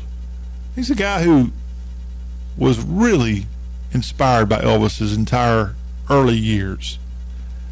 And the death of Elvis was a shock to him. And he's a guy who had been thinking about music, maybe looking to do a little music, but for whatever reason, it just hadn't happened yet. And this guy was from just north of Nashville. He was from Portland, Tennessee, which is atop the ridge there if you're heading north out of Nashville toward Louisville and Bowling Green, just north of, I guess, is Portland in Sumner County? Yeah, it's in both Sumner and Robertson County in Middle Tennessee. Springfield would be the county seat of Robertson County. But Ronnie McDowell was from Portland.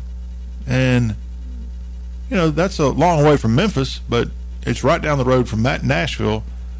And so, for whatever strange reason, Elvis's death really hit him in a way it hit no other. And so, just days after that death, Ronnie McDowell, who had served in the Navy for a couple of years aboard the USS Hancock and USS Kitty Hawk, he had got out of the Navy, he was back in Tennessee, and he decided to go out and cut a song. And he did exactly that as a tribute to Elvis Presley. And that song was The King Is Gone. I'm going to play The King Is Gone in just a moment.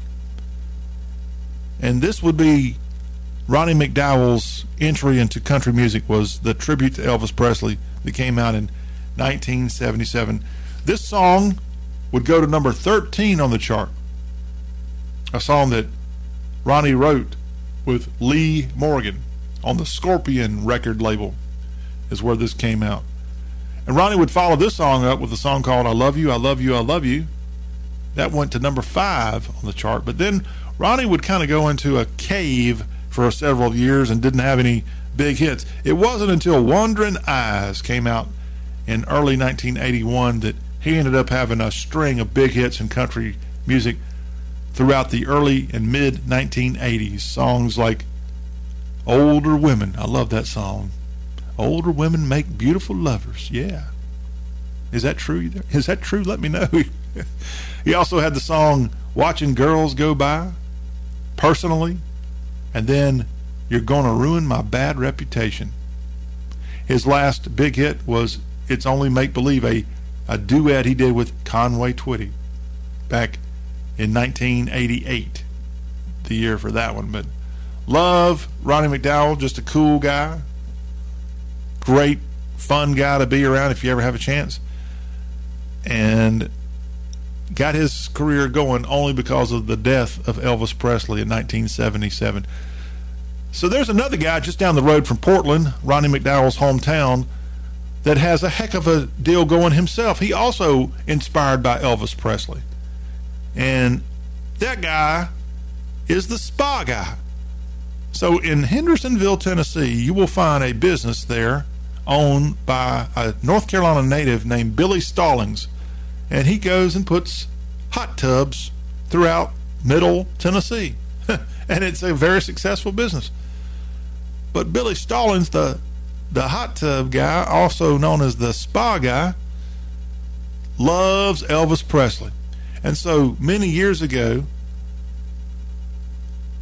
Billy, whose business actually might be in Gallatin instead of Hendersonville, they're all kind of right there together in Sumner County, Billy decided to start his own YouTube channel called The Spa Guy. And I don't know how in the heck I found it, but I did. And in fact, in the midst of COVID, I had a binge session of watching Spa Guy videos for a while.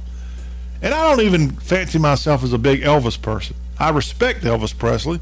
I like a couple of his songs, but I don't really get into all the... I've never seen an Elvis movie, and I wouldn't go out of my way to buy a record of his, and I never saw him in concert. So, of course, that would have been hard to do at my age back in the 70s, but I respect Elvis. He's a cool kid. I mean, he really was, the Tupelo kid. And so this spa guy has these YouTube videos where he goes and finds some of the most interesting and little-known things about Elvis and the people around the whole Elvis community, and he does these very raw but very informative and educational and fun videos on YouTube about things. And he loves to like go to a place that Elvis might have been and show pictures from 19 whatever year it was Elvis would have been there compared to what it looks like now. Compare, contrast. One of the really cool videos I watched was there off of Poplar in Memphis, where Elvis got off a train after his first trip out to California, and he appeared on one of the TV shows out there, and then came back to Memphis, and he kind of got off the train in East Memphis and ended up walking for a while, I think. And this guy also went to some of those early Elvis homes in Memphis and filmed those. He does a video where he goes inside the childhood home of Elvis when they lived in the Birmingham Courts area, I believe that's what it was called, when he and his mom and dad lived there prior to him joining the Army.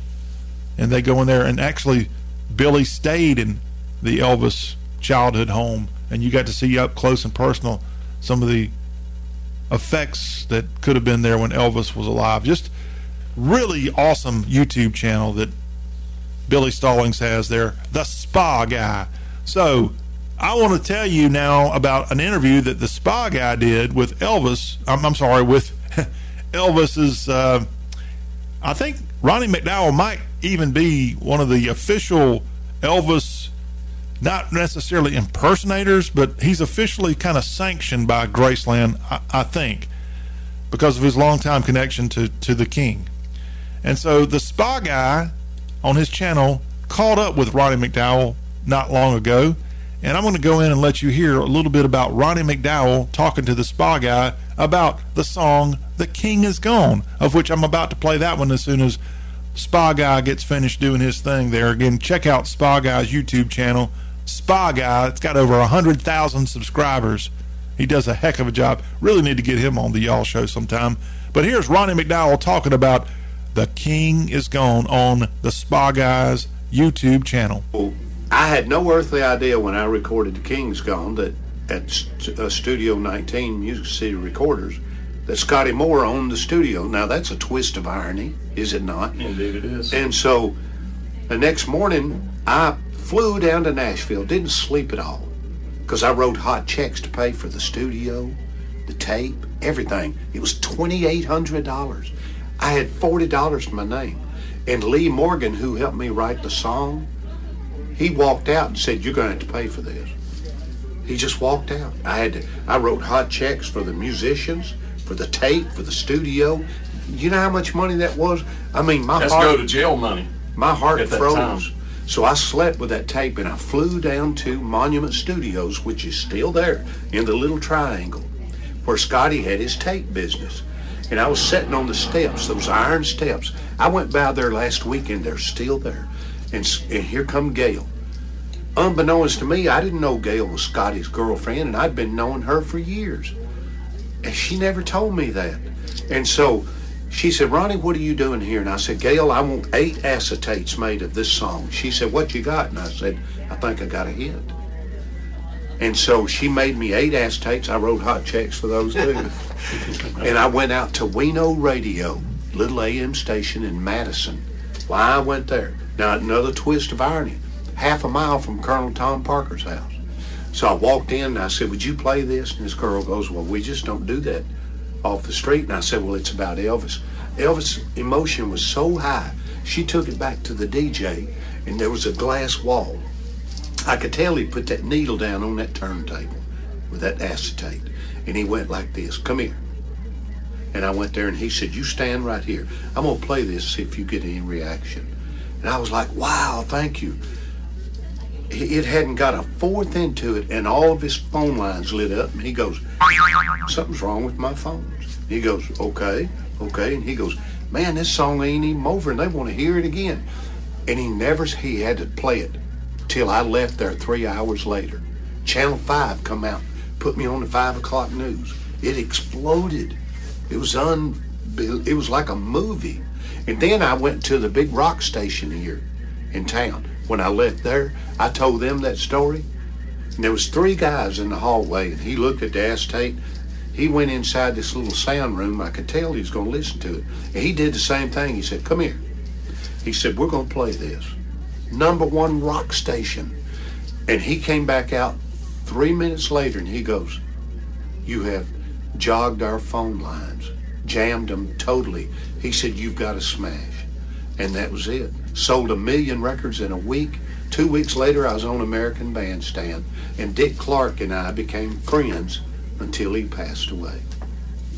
How about that? Some of the backstory of The King Is Gone. And that is just what music is all about, y'all. The unbelievable connections. How about Ronnie McDowell going in and recording that song in a studio that Scotty owned in Nashville, and then having that record played for the first time at a radio station in Madison, Tennessee, just north of Nashville, a half a mile away from where Colonel Tom Parker lived.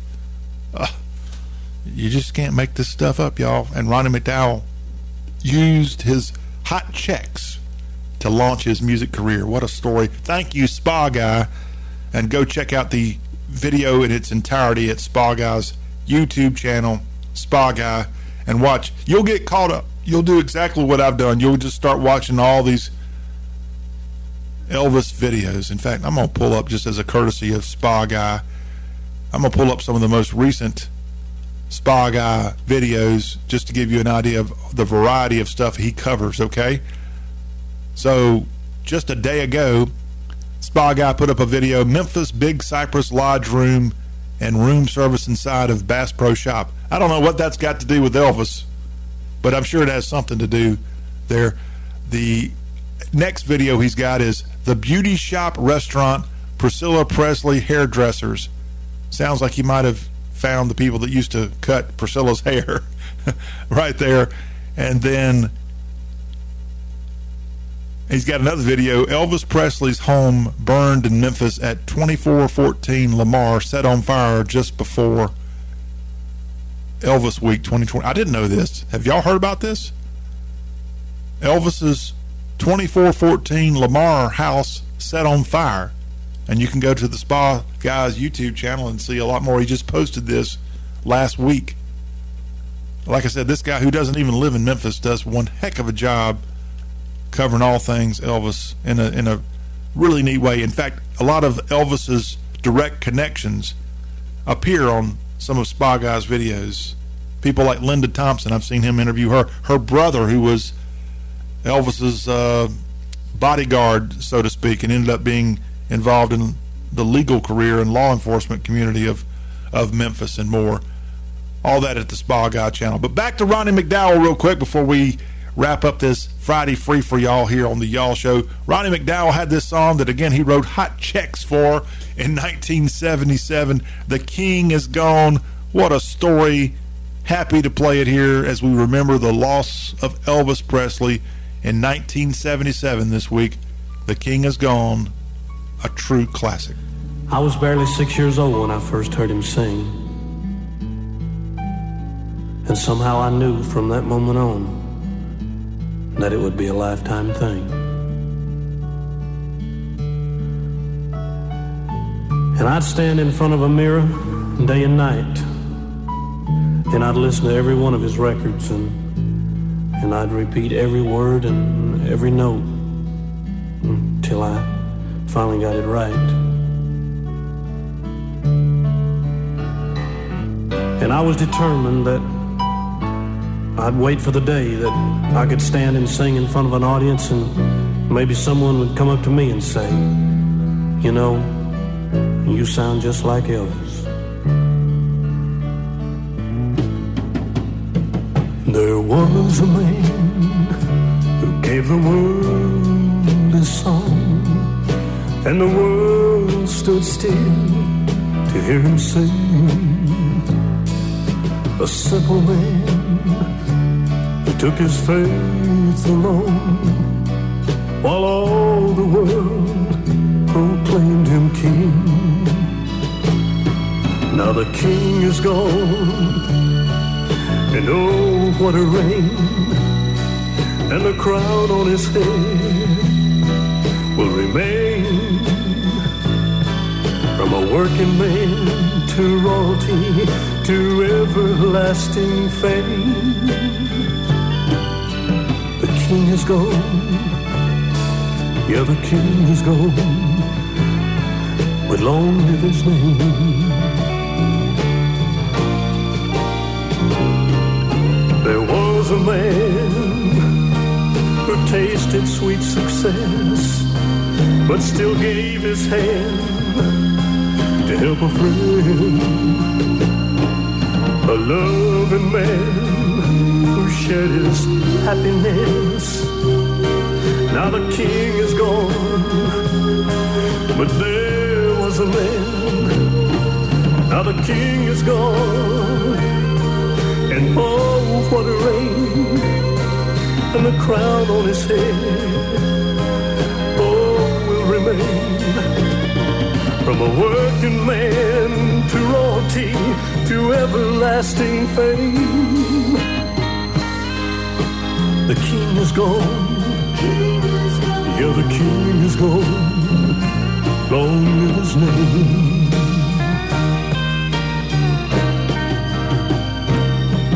Yeah, the king is gone. Oh, the king is gone. Long live his name. Goodbye, Elvis. We'll miss you. The King is Gone from Ronnie McDowell, Portland, Tennessee's own, and a tribute to Elvis Presley. That song came out in 1977, just weeks after the passing of the King of Rock and Roll. And y'all don't be jamming up these phone lines here at the Y'all Show. I'm not going to play that song again, although maybe I'll think about it.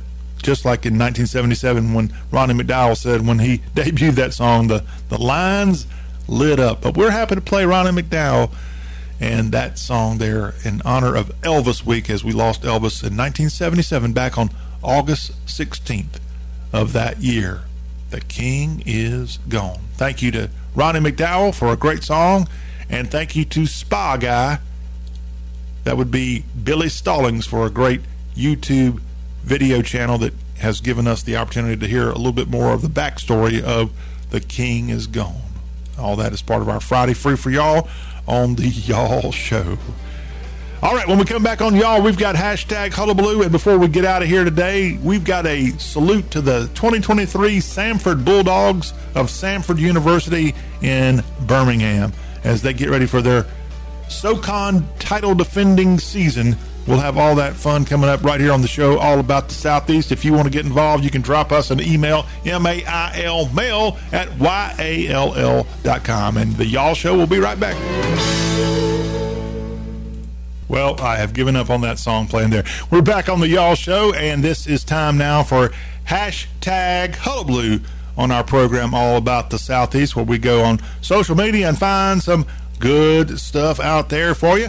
And we start off today with a X. That's what it's called now. It used to be a tweet. I guess it's called an X. I just made that up. The name of the company is called X. Karen Espinosa is on social media at Karen Espinosa WR.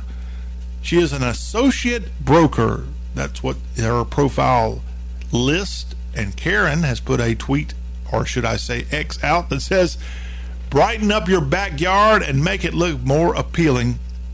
Adding color can help you sell your home faster and for more money. And she's a realtor in the Warner Robins, Georgia area, and it looks like she's got a backyard full of beautiful Georgia flowers. I think those are azaleas, but I don't even know if, I'm not a green thumb, I apologize.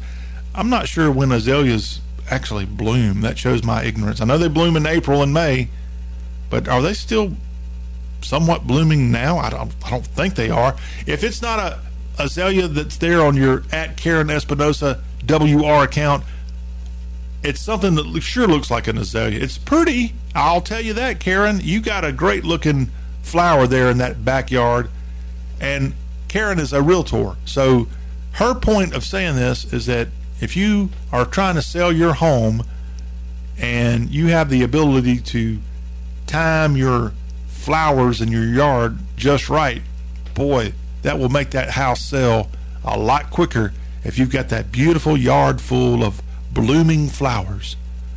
I think I would pay extra for a house if it looked that pretty. Because as a homeowner, if you can help it, you probably don't want to spend the next couple of years after you buy a home constantly trying to improve your home. That would be a pain in the neck, and I'm sure for many of you that is exactly what you've had to do. The two homes that I bought older homes, and luckily I think one of them was very well landscaped, and the other one seems like we definitely added to it, and it improved the value of the home. I can pat myself in the back and say that I made a a fair chunk of change on both sales of those houses. I wish I had both of them back now, but I don't. But you know what?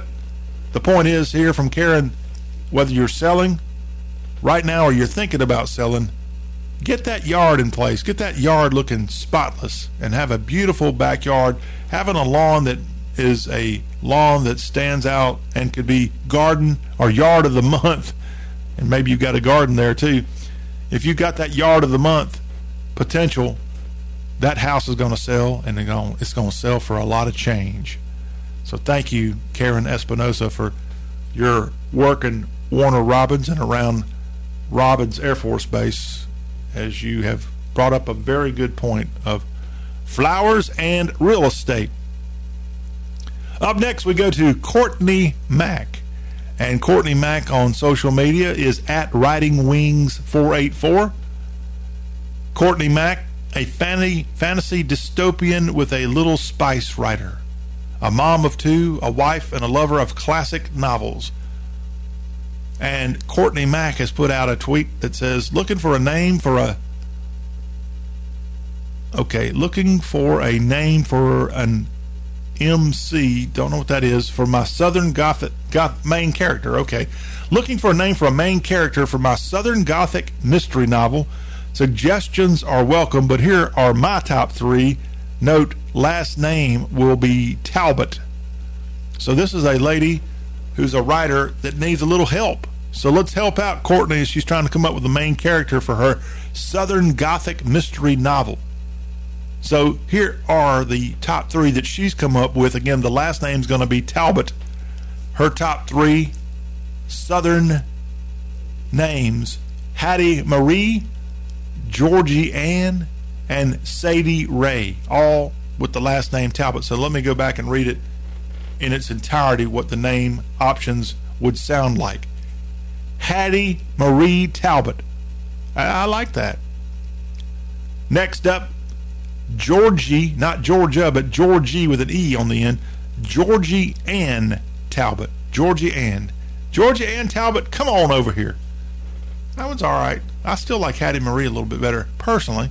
And then the last one, Sadie Ray. Sadie Ray Talbot. That one's a little bit too southern, too syrupy, in my opinion. But maybe you love it. And that's great if you like it. But those are your three choices that she's trying to go through and look at as possibilities for a main character. Hattie Marie, Georgie Ann, and Sadie Ray Talbot. Are those the best choices for this writer as she's trying to come up with a main character? How about all of our people across the South? This is not some superstar writing out here, Courtney Mack. She's just a simple fantasy dystopian with a little bit of writing to her fun. And she's a mom of two and a wife, she says. And she loves classic novels, and she's writing one right now, it looks like, and she needs a little help, and she has no shame. She's gone on social media and she's asking for some help. So y'all help her out if you get the opportunity. Up next, we're going to take you to Bob Sykes Barbecue. It is in Alabama. And Bob Sykes Barbecue has put a X out that says, at Sykes Barbecue, by the way, is the account, at Sykes BBQ. Sykes Barbecue, a family-owned local tradition since 1957, cooking Alabama barbecue from the pit to the plate. And they're open Monday through Saturday, 10:30 to 9. And I'll be honest with you, I don't know where they're located because they don't have, they're in Bessemer. Okay, that's where they're located, in the Birmingham suburb of Bessemer, Alabama. Bob Sykes Barbecue, their hours, as I said, 10:30 to 9, closed Sundays. They have a dine-in, a drive-through. You can order online, you can take out. And their website, bobsykes.m.takeout7.com. Just Google Bob Sykes Barbecue. I think you'll be better off. I cannot vouch for this place. I've not had Bob Sykes Barbecue in Bessemer, but I'm through that area quite a bit. I'm going to put it down. I'm going to scratch out Full Moon Barbecue and the other Birmingham eateries like Dreamland, and I'm adding Bob Sykes on my next trip to the Magic City. I'm going to have to head on over to Bessemer and check out this pit to plate option Bob Sykes Barbecue. And thank you for posting it on World Wide Web, the interwebs, letting us know about your business. It's as simple as that. Yes, that was a blatant promotional tool by somebody with them to try to be seen and heard. But you know what? We heard it right here at the Y'all Show, and we are proud to tell you about this Bessemer barbecue joint on the Y'all Show. That wraps up a hashtag Hullabaloo. We still have Birmingham on our mind. When we come back on Y'all, you hang tight, because we're going to take you from Bessemer, where Bob Sykes is located, over to Homewood, where Samford University is located, and we're going to talk about Chris Hetcher's Bulldog football team as they look to defend their SoCon title, as Samford last year won the Southern Conference for the first time, and it was the first conference championship they had crowned there for that university since the 1930s. So way to go, red and blue Bulldogs of Samford. We're going to walk through their 2023 schedule and tell you more about this FCS, what looks like a powerhouse in the making that we have with the Samford Bulldogs of the Southern Conference. That's coming right up here on Y'all, as we'll use that to close out our show. We're on a tour of Southern college football teams, and we're going to go to the little guys today as we've got the FCS's Samford Bulldogs up on our tour. That's next on Y'all. Go Bulldogs!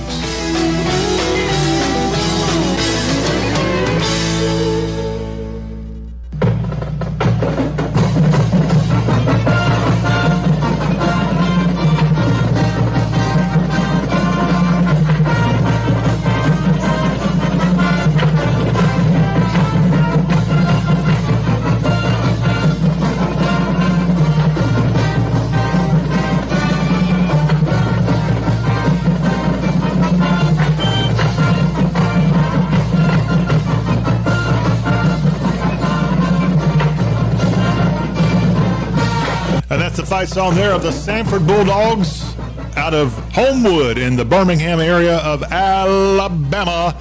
The Samford Bulldogs won the Southern Conference in 2022, their first conference title in the Southern Conference, the first conference title Samford University has had since the 1930s, when they were Howard College there in Birmingham, Alabama. We're on our tour across the South, getting you ready for the start of college football. And yes, we generally have the ACC and SEC schools featured, but why not give a little love to Samford, the Bulldogs, the school that provided us with Bobby Bowden, and also the school of Jimbo Fisher. He played quarterback for Samford back in the day. So many great athletes have come out of Samford University. The home of the Cumberland University School of Law is at Samford University. So it's got a law school. It's just a beautiful campus just to the south of downtown Birmingham. And today, as we get you ready for the start of the new season, why not feature a little guy? And that's why we're featuring the FCS's Samford Bulldogs of the SoCon. Samford starts their season actually right here in the month of August 31st. They play shorter there at Siebert Stadium in Birmingham. Then they'll be on the road with a SoCon opener. They'll be in Cullowhee taking on the Western Carolina Catamounts on September 9th. Then their big money game of the year is against the Auburn Tigers, and that game will be on the Plains on September 16th. They'll be at home against the Chattanooga Mocs as UTC comes over for family weekend September 23rd. ETSU is the opponent in Birmingham on September 30th. They'll be in Spartanburg taking on the Wofford Terriers on October 7th. They'll be back at home in the Homewood area taking on the Furman Paladins on October 14th. Another SoCon game, as they've got the back-to-back contest with the military schools of the SoCon. They'll be in Lexington, Virginia, taking on Virginia Military Institute on October 21st. That's when VMI and Samford get together. Then homecoming, which is a big tradition there on the Homewood campus. The Citadel Bulldogs will be the opponent for Samford on October 28th. Samford then will be on the road in Macon against the Mercer Bears November 11th, and then they'll go out of conference as the Skyhawks of UT Martin will be the opponent there at Siebert Stadium to close out the regular season on November 18th. Samford Bulldog football, which last year had one heck of a season. As I said, they won their Southern Conference. Their final record was 11-2. They were undefeated in SoCon play. They went 8-0. They played the Georgia Bulldogs. They lost to Georgia 33-0, but still a respectable game there between the hedges. And then that last game they had was in the playoffs, where they lost to North Dakota State 27-9. They actually got a big victory in the opening round of the FCS playoffs. They beat Southeastern Louisiana, but in the quarterfinal game against the Bison, they lost that game, and the magical season came to an end. But trying to improve upon a big 11-2 season is Chris Hatcher and the Dogs. Coach Hatcher had a press conference this week getting everybody ready for the 2023 Samford Bulldogs season. Let's go to Homewood and hear from this coach who came over several years back from Valdosta State to lead the Samford Bulldogs. You know, we're going about camp as business as usual, really working hard at our fundamentals. We believe that good fundamentals equal good execution. The biggest challenge we have for coaches and our staff right now is that we have a lot of new faces. Some of them were here during the spring, some arrived in the summer. For us to be able to find out what they do well and put them in the right positions to make this team successful, where they can be big contributors to our football team. So that's what we're working on now. Spirits are high. We're undefeated.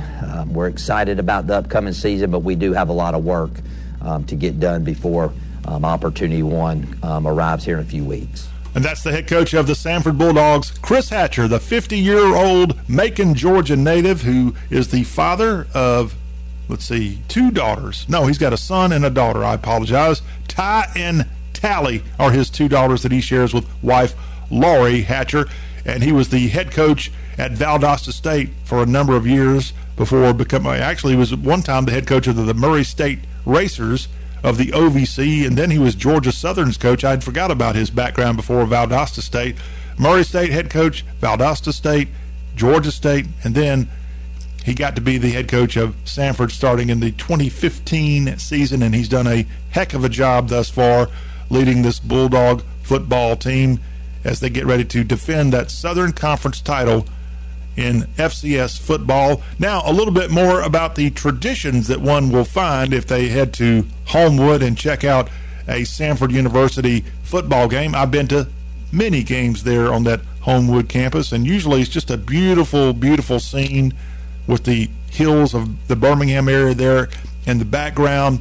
And I've been there for their homecoming, which is a big tradition there at Samford, where the classes and fraternities and more, it looks like, I think they got fraternities. I may be wrong. This is a Baptist school, by the way. Maybe they don't have fraternities now that I think about it. But this school started at the end of the Civil War as Howard College and ended up moving to its Homewood campus some 50, 60 years back. And homecoming is a great opportunity for the various classes to gather. The colors of Samford are crimson and blue, and that is a long-time tradition. Rascal Day is a tradition there at the school that involves the Cumberland School of Law faculty and more. As a symbol of pride and campus unity, the Samford Victory Flag is posted in the Talbert Circle to celebrate, I think, victories there and more of Samford, the Victory Flag. And then one of the great things they've got there on campus is the Bobby Bowden statue. That's just outside of Siebert Stadium. They put that up a few years ago to honor one of their most famous alums and former Florida State champion coach, Bobby Bowden.